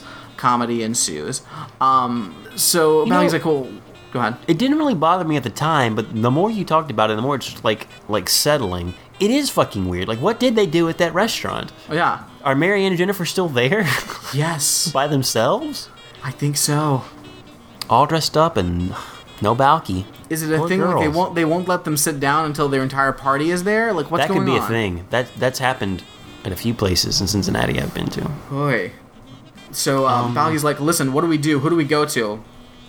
Larry's like, listen, you can't do this. He's like, well, I'll go to the guy in charge of putting the raisins in the cereal at the plant. And he's like, oh, you can't do that. You'd have to talk to his foreman. He's the guy that makes the rules. Okay, I'll go to him. Oh, well, he has a supervisor. You'd have to talk to him. All right, I'll talk to him. Well, he reports to so and so. Well, I'll go talk to him. Well, he reports to the CEO of the company. He's like, well, I'll go all the way to the CEO of the company. He'll never see you. I do love that Larry is like, how are we going to do that, Balky? And just keeps escalating it until they reach the top. Well, he's never going to want to see you. And Balky's like, we got to try. Let's do this. So they go. Luckily, it seems that Unicorn is based in Chicago. So they go to the office. Well, can we read the last lines that really get them going? Sure. Larry explains, "This is hopeless, Balky. You are only one man with one share. They won't listen." To which Balky says, "Well, cousin, if you come with me, we'll be two men with one share. And then they will have to listen." It's pretty good. Pretty good. There you go. Braveheart right there. That's a Braveheart. So yeah, they show up and they go to the secretary and it's like, "Hey, do you have an appointment?" "Well, no." "Well, then too bad. How do we set an appointment?" "You'd have to make an appointment with the appointment setter." "Oh boy. So how do we do that?" "You have to make an appointment to make an appointment with the appointment setter." Whack, whack, whack. Corporate culture. Whack, whack, whack, whack, whack. Larry says, "Balky, let's just leave. I'll get you ice cream." To which Balky is very tempted to be like, "All right. Okay, it's Rocky Road, ridiculous. please. I want to get mint chocolate chip this time." No, I came here with a mission. I am a man who owns 1/1000th of a business. Maybe 1/500th of a thousandth of a business. I will have my words heard. Boy. So Larry's like, "All right, fine, but this may take some subterfuge." And then they do like a whole little eyebrow acting off thing. Fine. So there, a guy's coming out of the office, and they're like, "Oh, Mr. Castleman." It's like, "Oh, I'm not Mr. Castleman. I'm the vice president of the company." It's like, "Oh, okay, fine. Well, this is Mr. Bertakamus. He's a major stockholder, and I represent him." So they try that, and they're impressing the guy. And then, of course, Balky blows it, and he's like, "Oh, I Yeah. own one share." And he's like, "Wait, one share? Fuck this shit. Call security. Get this chump out of here." I do give Larry credit. He's like 100,000 shares. He's the Bartakamus from the Mediterranean Bartakamuses. And Balky says, "Have you heard of my island?" And he's like, "You got an island? Bring out the fine china. Let's get some nice tea or coffee going for these gentlemen." And then, of course, Balky does ruin it. And he's like, "Get the fuck out of here. Security." So then, we have a wacky little chase going on with security that's pretty solid. Like, they're chasing him around. They go around the room. We get some good physical comedy. They go out the door, and it's like, wow. Go ahead. I'm sorry. They go out the door, and it's like, wow, that's all right, that was pretty decent. And then they come back in, and we do it again, which I was like, all right, pretty great. That is awesome. Balky runs over to the CEO's door and just starts banging on it, yelling, "Mr. Castleman!" Larry gets on the phone. He's like, Castleman, you've got a next meeting. It's an avoid. Like, they are desperate. I love Larry keep because they do this a couple of times. Larry goes, Mr. Castleman, you have an important meeting in the main office. Please come to the main office, Mr. Castleman. Please come to the main office." And then they run out and they get chased out of the room and do it again. And then it's like, wow, that was pretty good. But then the door bursts open and they do it again. And every time, like, the vice president guy gets like trapped behind the door. And at one point they knock the couch over and they're climbing over the couch.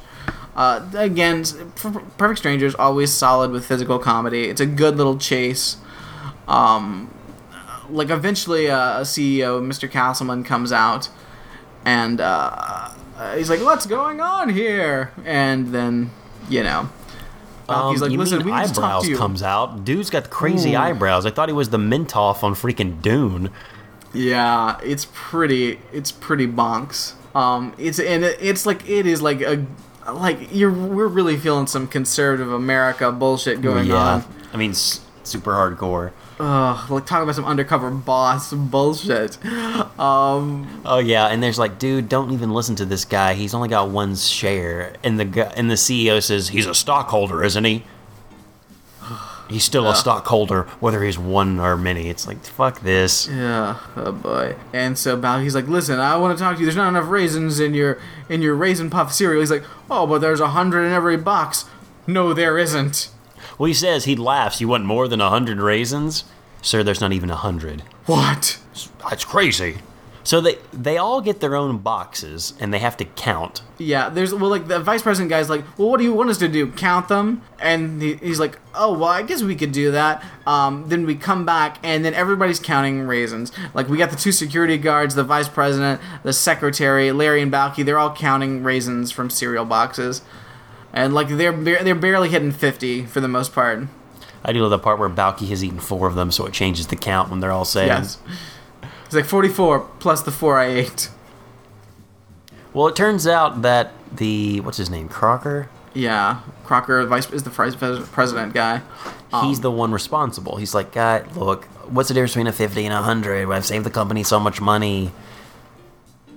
And the boss man, undercover, I'm just going to call him undercover boss for no other reason.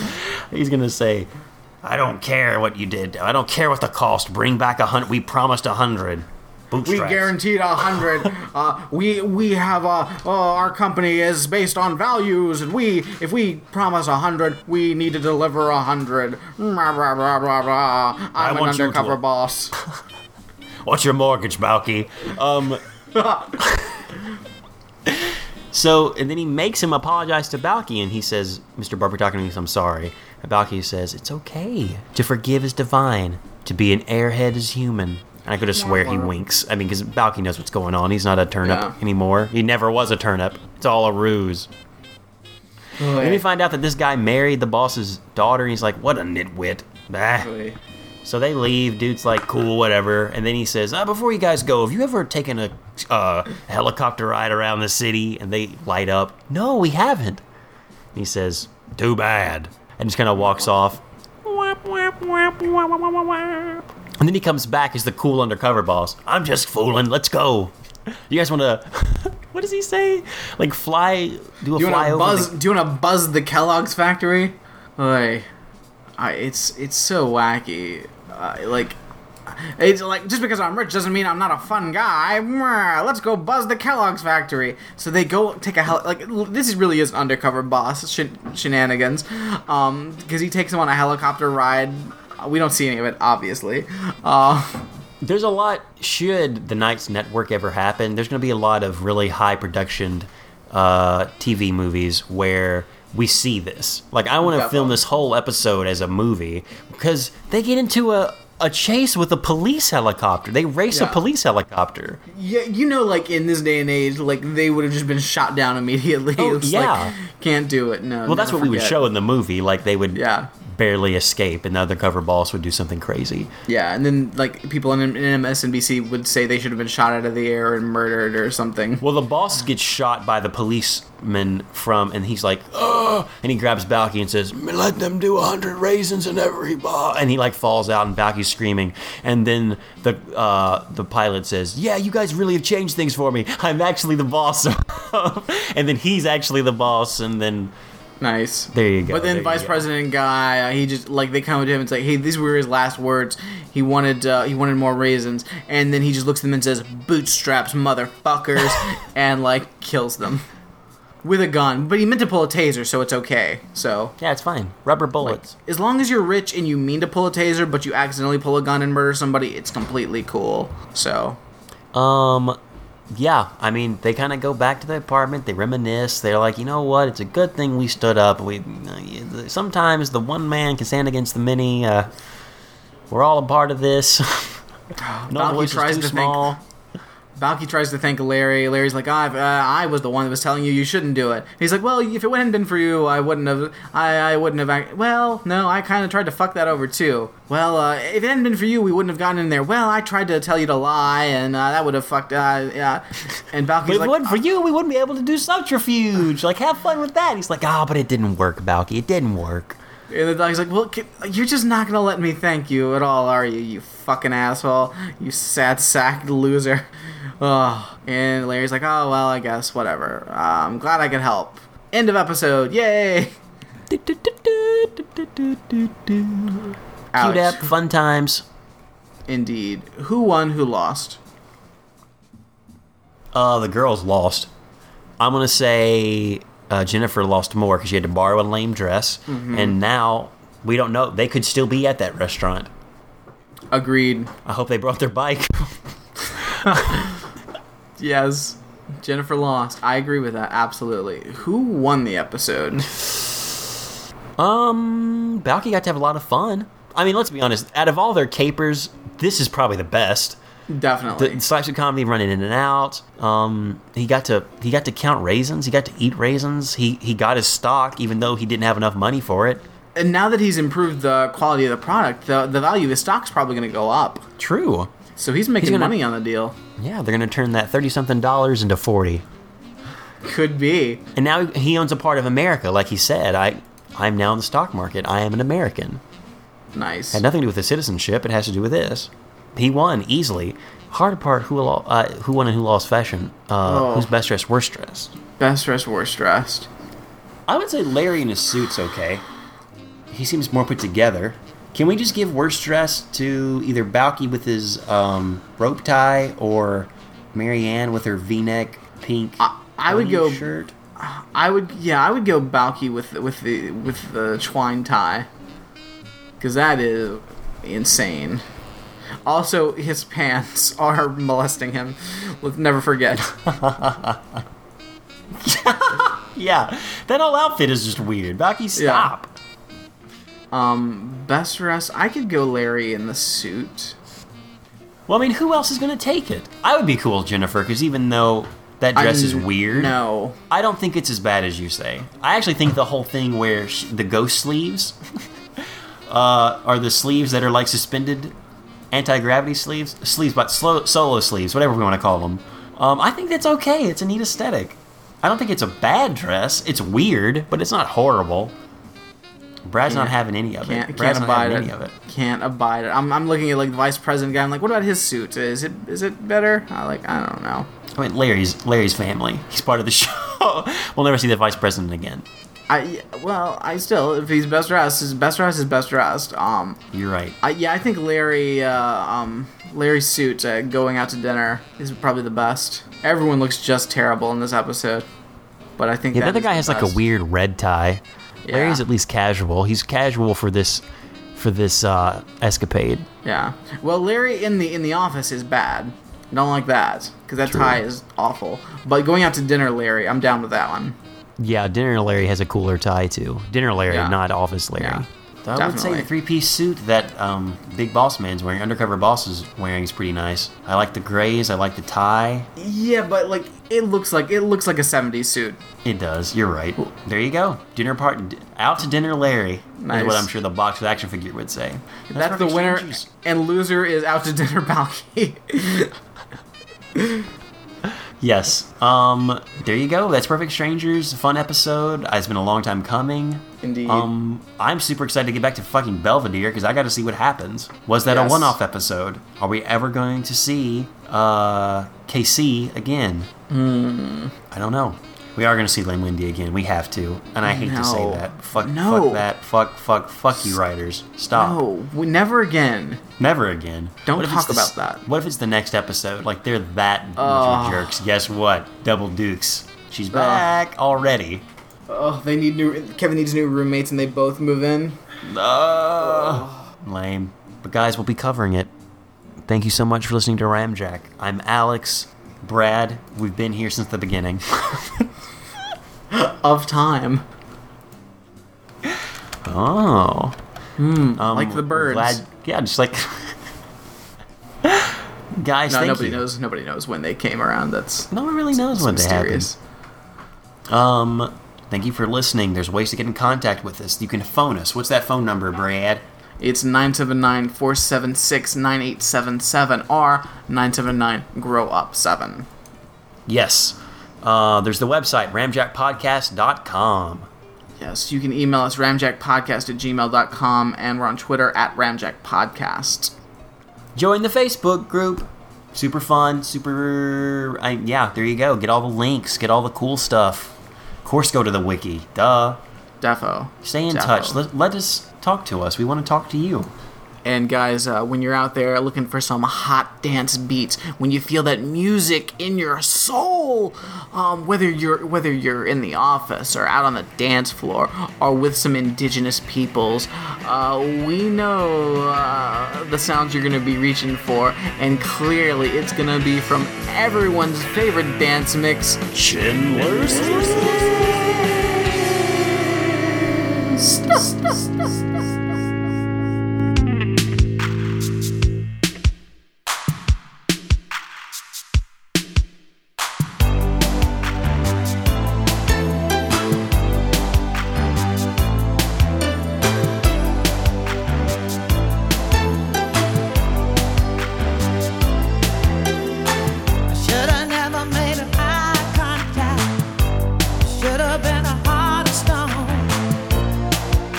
you stop